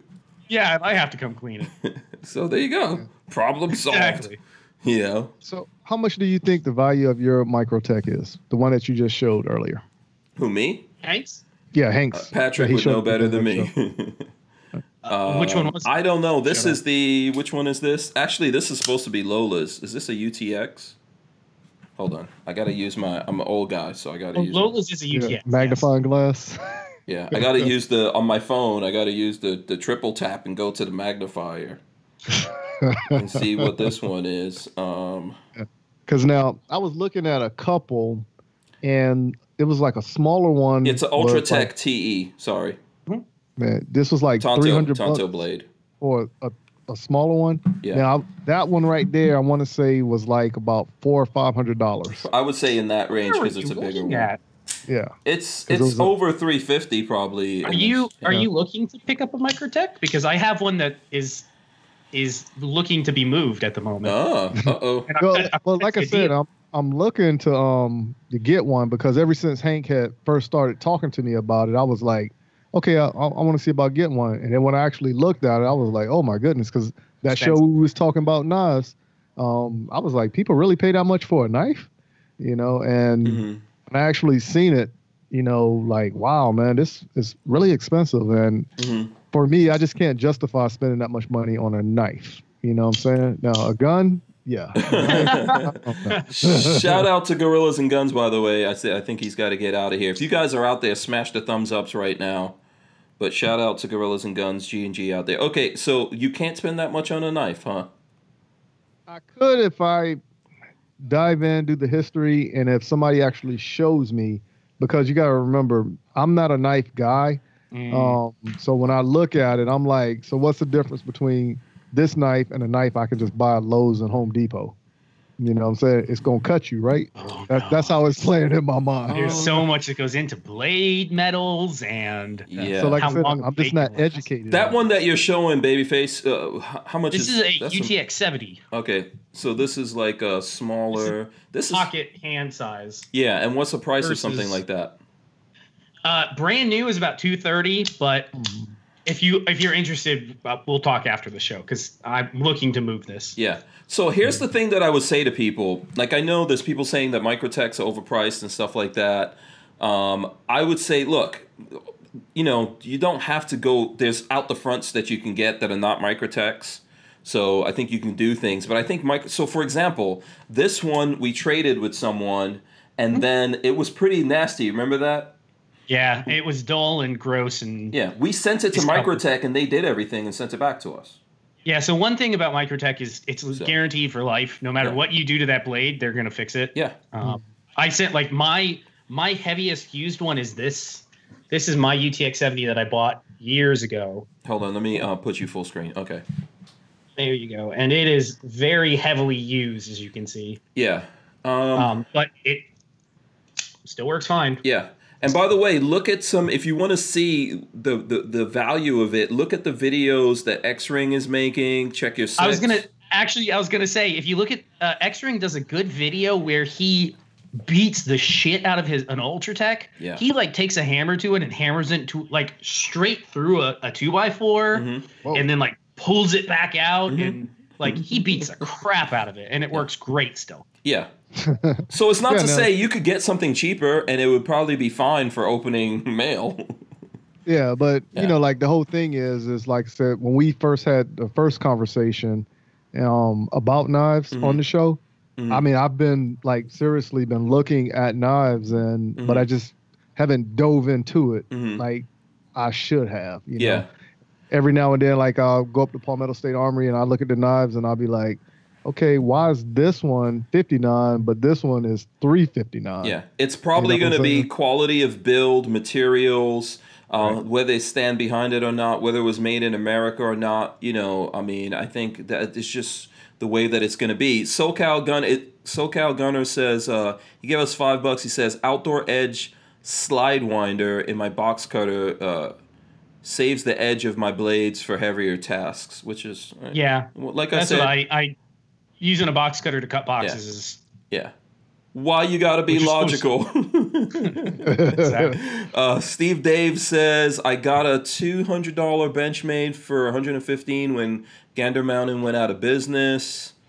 You know, listen, just like I was saying about people just now coming into the gun thing, I think it's the same thing with knives. I'm not a knife expert. I look at so X-Ring, Check Your Six has good stuff. The Late Boy Scout, who else? Nothing Late Fancy. Boy Scout's got knives for days. Yeah, Nothing Fancy does some stuff on it. Who's the other knife guys?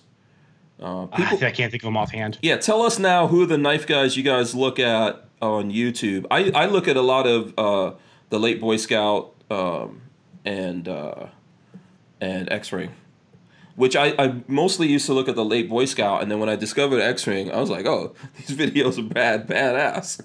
Mm-hmm. Yeah. Yeah, he tears those things up, so. Does he works for Microtech, doesn't he? I think he does something officially over there now, yes. Okay. Yeah. Yeah, because I saw him in, they had a video series, Microtech, not X-Ring, put out a video series about how they build the Ultratech.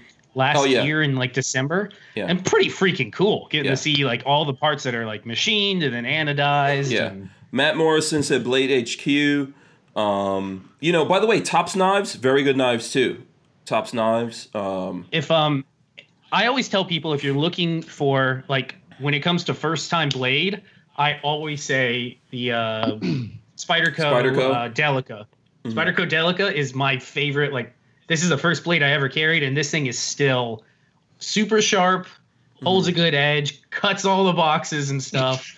Yeah. Because that's basically all I use my knives for anymore is like opening Amazon packages. Yeah, yeah.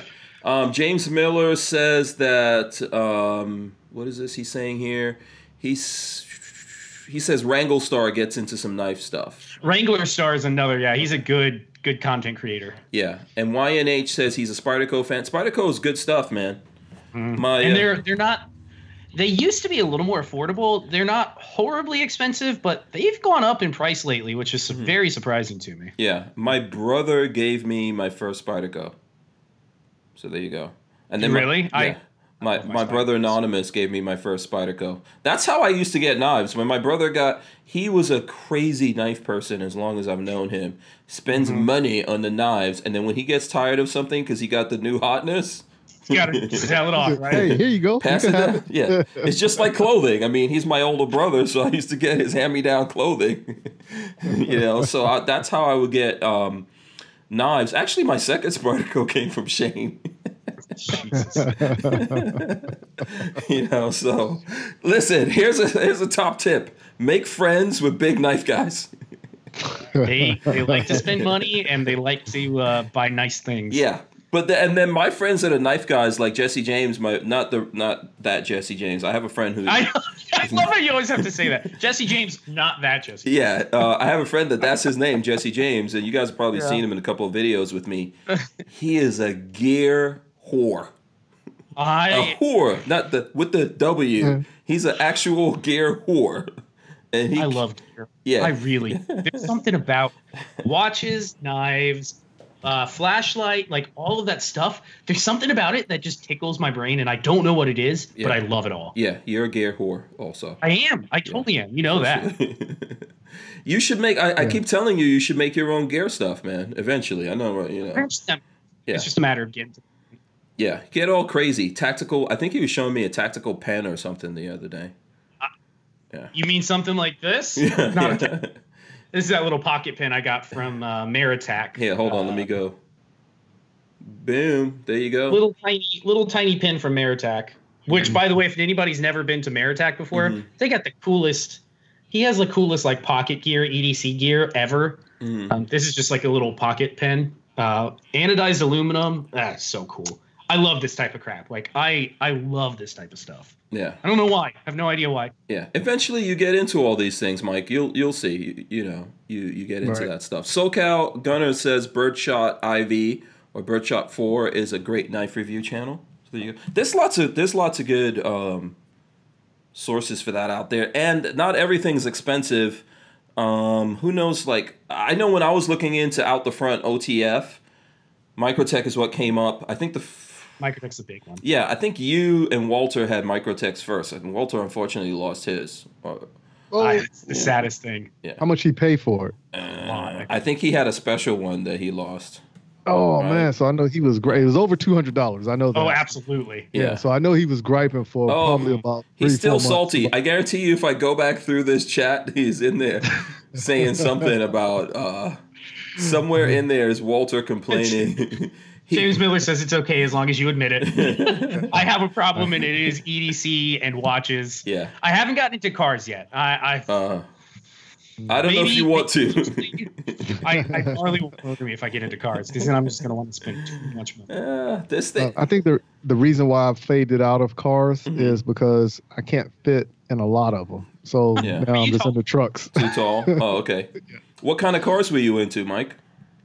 When I was younger, I was more into like Mustangs, Okay. because I'm a big fan of Ford. Mm-hmm. And of course, my dad bought my brother a Mustang when he graduated, but I drove it more after he got it. But at the same time, I was still growing at that time, and it was getting tighter and tighter, and I was like, I can't deal with this. So went ahead and bought an SUV, a little bit more room, a little bit more comfort. And then ever since then, I just stayed with trucks. So I don't even look at a car like that no more. Oh, okay. So you're like pickup trucks now, or? Yeah, I'm all about pickup truck or SUV. What's the best pickup truck out there in your mind? Like I said, I'm a big Ford person. So, Ford. Oh, okay. So F-150? How do you like the new Rangers? I think they actually, I just seen one at the range the other day. I walked up on it and I was like, what is this little thing? And of course it said Ranger on it. So technically it is a mini F-150. Yeah. Just looking at it, but I didn't go inside of it. I just kind of looked through the window, but I didn't want to put my face to the window. They look good. They look good. They're looking stuff. Yeah, Ford is a good company. Ford is a good. I'm trying to remember. Have I ever owned a Ford? I don't think so. I'm waiting for them to come out in America. They need to come out with the Ranger, the Ranger Raptor. That's going to be badass. It's only out. It's only in Europe so far. They're working on it, I believe. Well, why are they working on it? They already have one in Europe. Why would they put the Ranger Raptor in Europe and not in America? Ask Ford. I know. That's an American thing, it seems like. Yeah. Ask Ford. I think Walter will tell us whether or not we saw, because we always, when Walter and I go to SEMA, we always go to the Ford booth. I'm a fan of Ford. Walter, by the way, Walter said his knife cost $200 plus. It was like losing a best friend. Yeah, I believe it. Yeah. I believe it. That's how I would be like. A $200 knife? Oh, Yeah. man. I have one that I'm throwing around. Oh my God, this one. Marley bought me this. And it's not even that expensive. This is a Leatherman Squirt. Oh yeah, this Leatherman you have all the time. Look at a that. That's multi-tool? used. No, yeah, seriously. That's this thing is patina. in my pocket. No matter where I go, this thing is in my pocket, and it comes in so handy.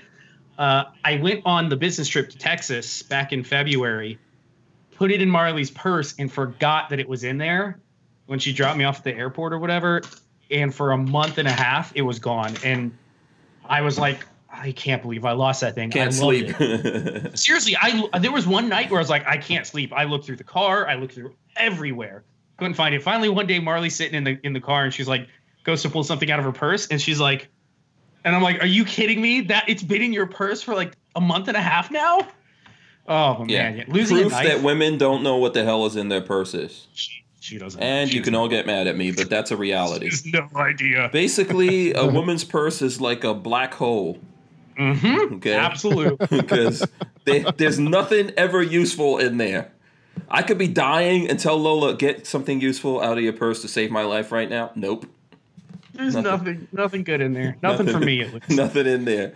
Chewing gum and chewing gum wrappers, old straws. Scrunched up Maybe a paper nap- towels. Who knows what the hell? Yup.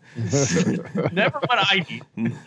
I don't know. I just never dug into a woman's purse. Oh man. I was always told that was off Yeah. limits. No, so I don't do whenever that. I I'm just pick always up, asking I her. add it to it. I'm always asking her for stuff. I'm like, I get that. Yeah, from I'm you. like, hey, I need this. Is that in your purse? She's Yeah. like, no. My pet peeve is people leaving things in the doors of my cars. I hate that. And Lola loves to do that. She leaves pens. Glad I know that's a thing now. She leaves pens. She leaves paper towels. I'm like, what the hell? You know, it's just where they gave us a bunch of pins. I may just start stashing them around your car. Don't do it. That makes me mad. When I'm turning and I hear something moving, I'm like, what the hell is that? That's my pet peeve. Walter says that for the Raptor, U.S. safety laws are the main reason, and Motorboater says Raptor Ranger is here in Texas.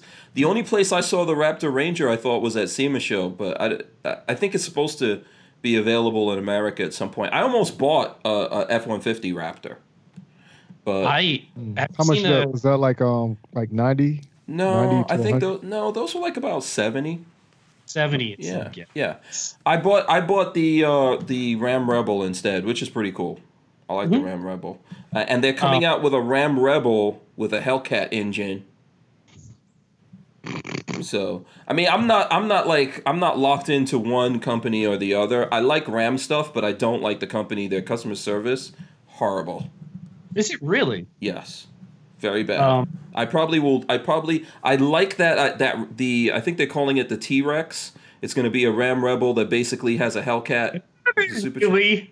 Yeah, it's calling it a T-Rex. You with the Raptor. Yeah. I really wanted to get one of those, but it's a terrible. They are terrible, man. Their customer service is really bad. Really bad. Mike, have you seen the new Bronco that's coming out, like the 2022 Bronco?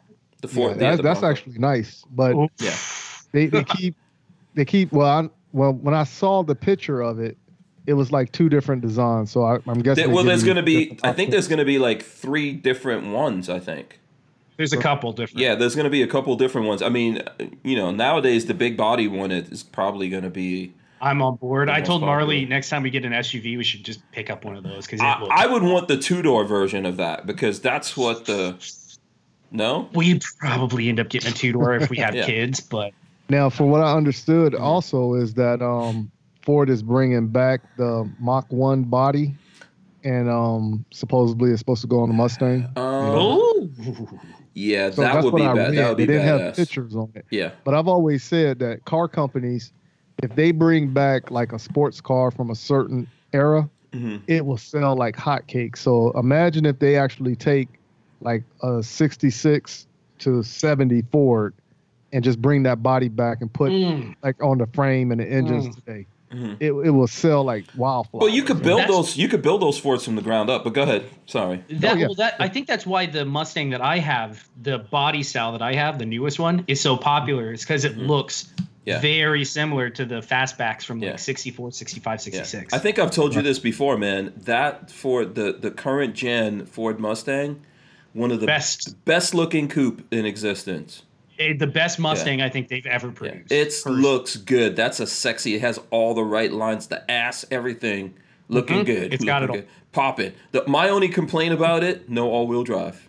I don't know if that's ever gonna become a thing. It should be a thing. Also, my car is $25,000, not 60. So all-wheel drive. Everybody needs to get up on all-wheel drive. All the companies like BMW is doing a bunch of all-wheel drive. Mercedes. Next time we get a car for Marley, an SUV, we're definitely doing 4-wheel drive, no doubt.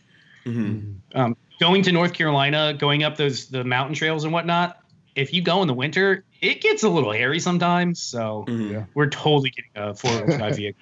Then too, if you're driving in the mountains in the wintertime, that's salt too. Yeah. Oh God, it's salt. You gotta hit a car wash every day you stop driving. You start rusting out. Hunter Biden's crack pipe says, I bought a Dart a few years ago and their service does suck. They literally hate the Dart and made excuses not to work on it while it was under warranty. I don't know, man. There's some Chinese companies going to come in and buy up Ram, mostly for the Jeep.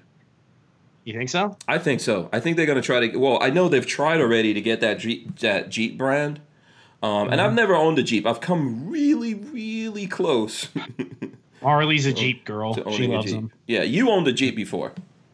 I had a 94 Jeep Wrangler that had like the big mud and tires and everything. Oh, okay. You never. I don't know. Yeah, you never. Did you like it? I liked it for what it was. Okay. It's not fancy. It wasn't a nice car, but for a 16-year-old who wants to just tear shit up, it was fucking awesome. Yeah. Did you ever have a Jeep, Mike? No, actually, I went to go try to get one, and of course, when I sat in it, the seats wouldn't go back much, but the roof and the doors came off. But I would look kind of retarded driving with one leg hanging out the door. You know? Yeah, that was my problem with Jeeps. I went to look at the 4-door Jeeps, and I could fit in there. I'm not as tall as you, but I couldn't sit behind myself, which is a big deal in a 4-door vehicle to me. In a 2-door, which I like coupes more than anything. I don't care. Nobody needs to sit behind me in the first place. But in that, like, I couldn't set it how I wanted it to be and then go sit behind me. One of my kids is taller than me. So, I mean, that was a no-go. And I wound up getting the Toyota 4Runner, which was awesome. Yeah, like I said, if you get that F-150, like the F-150 I got is a 2016 model, and with the seat all the way back, you can sit behind me and still be comfortable, like stretched out comfortable. Yeah. No, I'm telling you, I came close. Like F-150, it would have to be a Raptor for me. I think I didn't want to get one because Demo Ranch has one. I'm like that. if which I don't know Demo Ranch, but if I know, like so Patrick has a Mustang, I don't want to get a Mustang. Yeah, I don't want to. Yeah, I don't want to. No, I don't want to compete with my boys. You know what I'm It's saying? not competing. It's not competing. I feel like You're is. getting what you like. No, I feel like, eventually it's going to become a competing thing. You know what I'm saying? Like, how would you feel, Patrick, if I show, like, so you know me, if I go buy a Mustang, You're going to get the balls to the wall Mustang. Yeah, it's going to be a Roush. Yeah. That's what I'm getting next. I told Marley it's the next thing I want is like a 500 horsepower Roush. 500, that's not enough. Listen, I live decently. I don't want to spend, 100 I was thinking on. at least 7. Yeah, a little different. But you see, this is why you need all-wheel drive. Right there. But yeah, I just don't like it. Like, I prefer to enjoy, like, someone I know has something. Like, hey, I will enjoy the fact that, one of my friends has this thing. But, we all can't be showing up in the same car. Also, Mustangs in Florida, I don't know about in Carolina where you're at, man. But in Florida, that is probably the most common car in existence. A Mustang. Here, I would think like a Lamborghini or something more exotic would be more in Florida. But in Miami, maybe.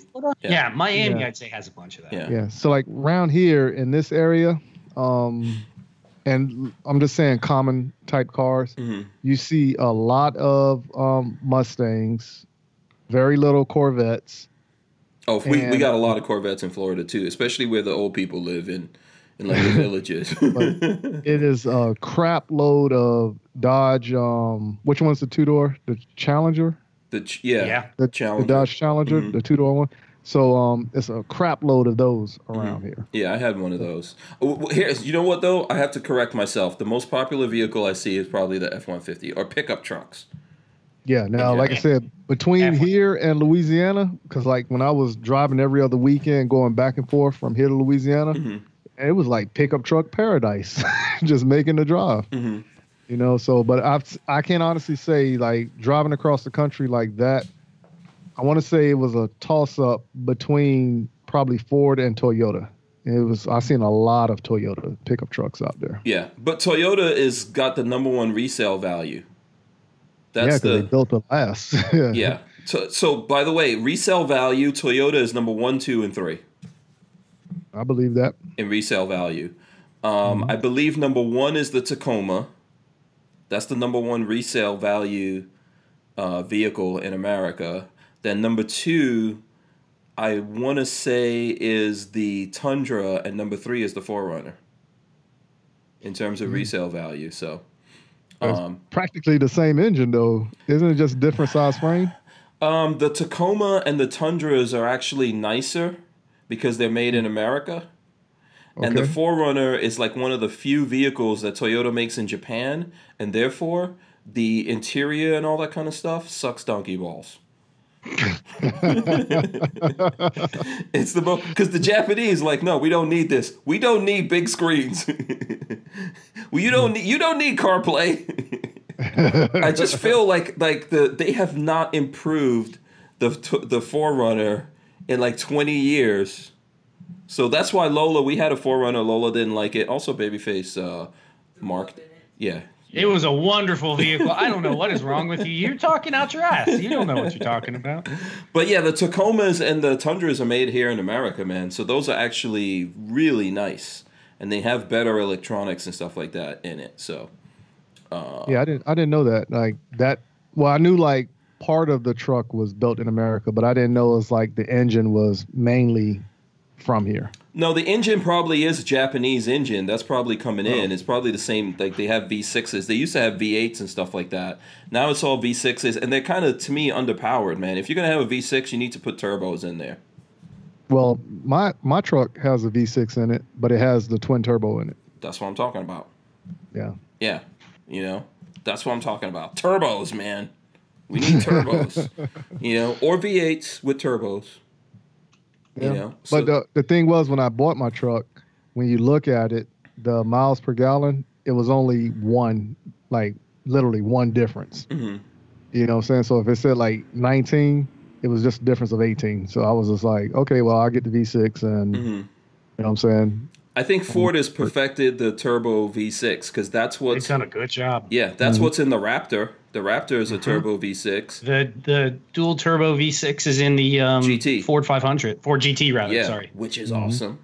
And that thing is bad. Yeah. So I've probably said this before, but if I ever had the money for one like crazy supercar, Ford GT all day, every day.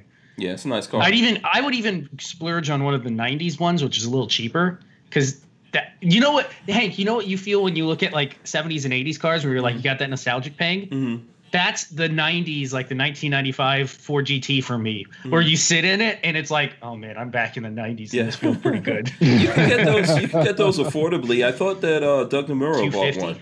No, I don't even 200, 250. Yeah, I don't even think it's as expensive as 250 anymore. The new ones are crazy expensive. Those are like $6,000, 600 grand. Yeah, at least $500,000 or whatever. But they're nice. It's nice. I think Ford's doing good with technology, man. Aluminum and all that kind of stuff. The bodies, they're aluminum. Yeah. I mean, they're my whole truck is aluminum, so I was amazed at that one. So nice. Yeah. Walter says late model used will be my next Suburban. Walter has what he likes. He knows what he likes. Suburbans are good, man. If anytime I rent a Suburban, they have like the best freaking. I've never seen fuel mileage like that on a big vehicle. Like I don't know what the magic is that they're doing with the last time I rented one, I actually made a video which I never edited.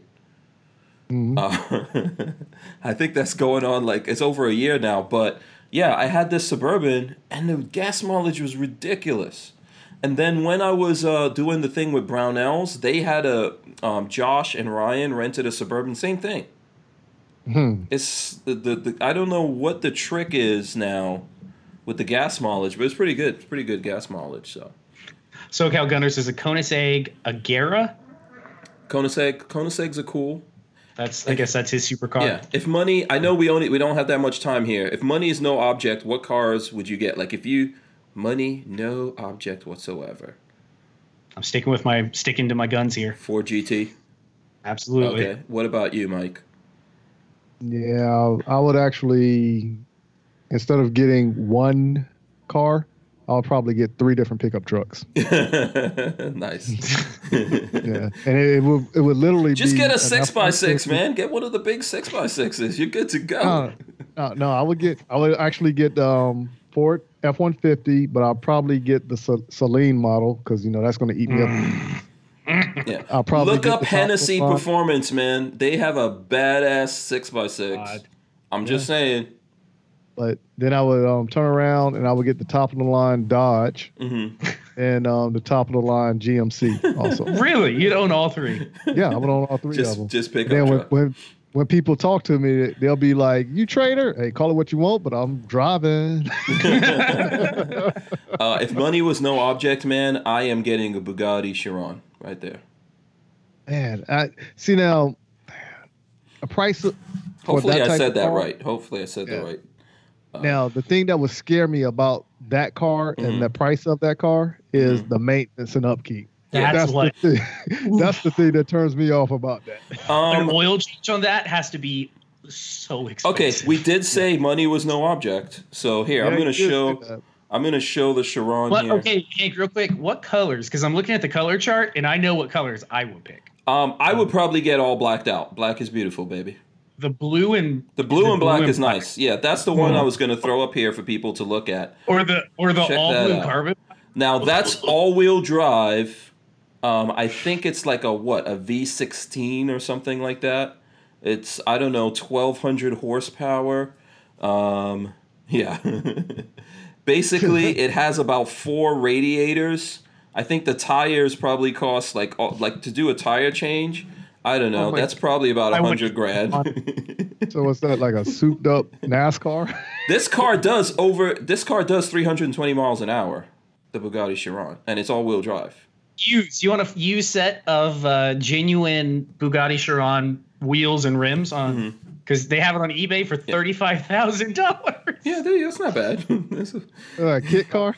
Yeah. The Bugattis are so expensive, man. It's handmade. It's handmade in France. Right. How much is this car? Bugatti. That's a couple million right there. Yeah, you're looking at a couple million. Yeah. God. Yeah, see, with my Ford, I could change the oil on it myself. Like I don't need to worry about. Yeah. That's how I look at it. The Bugatti Veyron is the car that T-Pain bought one because T-Pain made a lot of money, right? And he bought one of these, and then when he had to change a radiator, and it was like $45,000. He was like, "And I'm selling this." Yeah. So that's what you do. Mike Tyson bought a Lamborghini or a Ferrari. He didn't know how to drive a stick.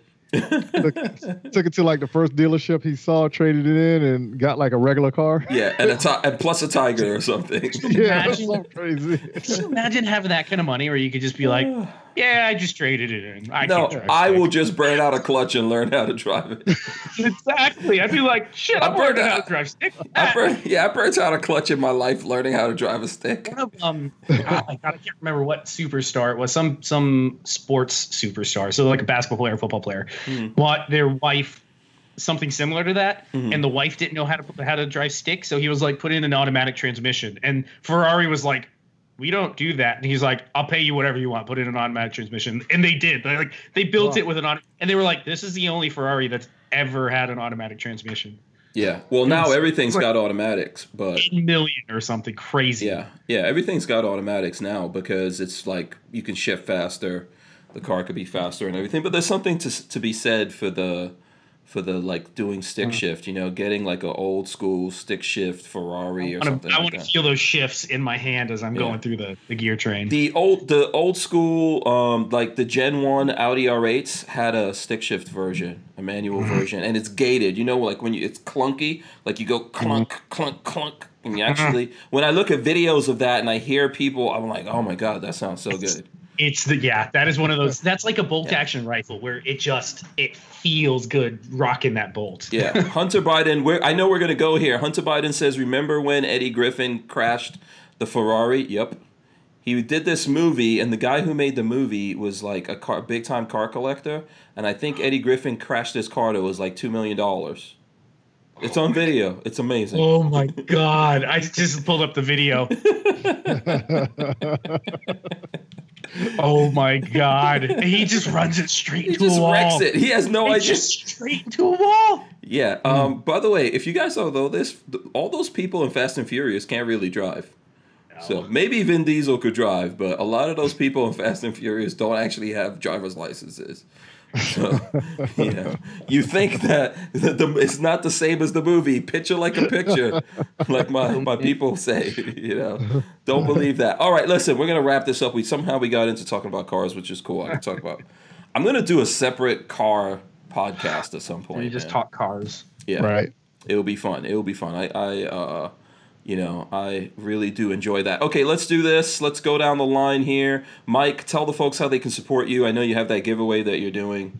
Yes, I'm doing a giveaway Thursday night at 9 p.m. Eastern Standard Time. So if you want to be entered in it, please go to M-W Tactical Facebook page and at Munitions Weapons Tactical on Instagram and at CSRA Shooters on Instagram.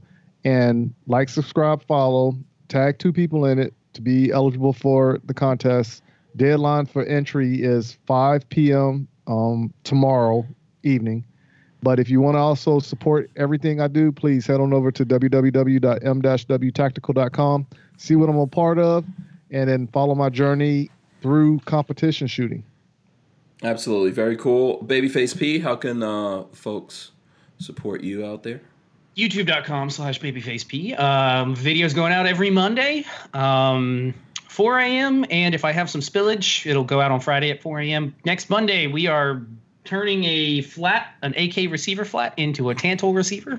So stay tuned. I think a lot of people are excited for the next build. So it'll be starting Monday. All right. Yeah, that sounds pretty cool. Let's see here. Okay, on my part, you guys need to go to hankstrange.com, sign up for the email list. You can also find our patches on there. You want to support the situation, get your hands on these. They'll probably be worth $1 million in about a year from now. So this is like a great opportunity for you to get your hands on them. Thanks to Harry's Holsters for sponsoring the show here. Let me drop the end before we get out of here. Thanks to everyone for joining us out there. Make sure you guys subscribe to the channel. Press those thumbs ups, ring the bell so you can be notified.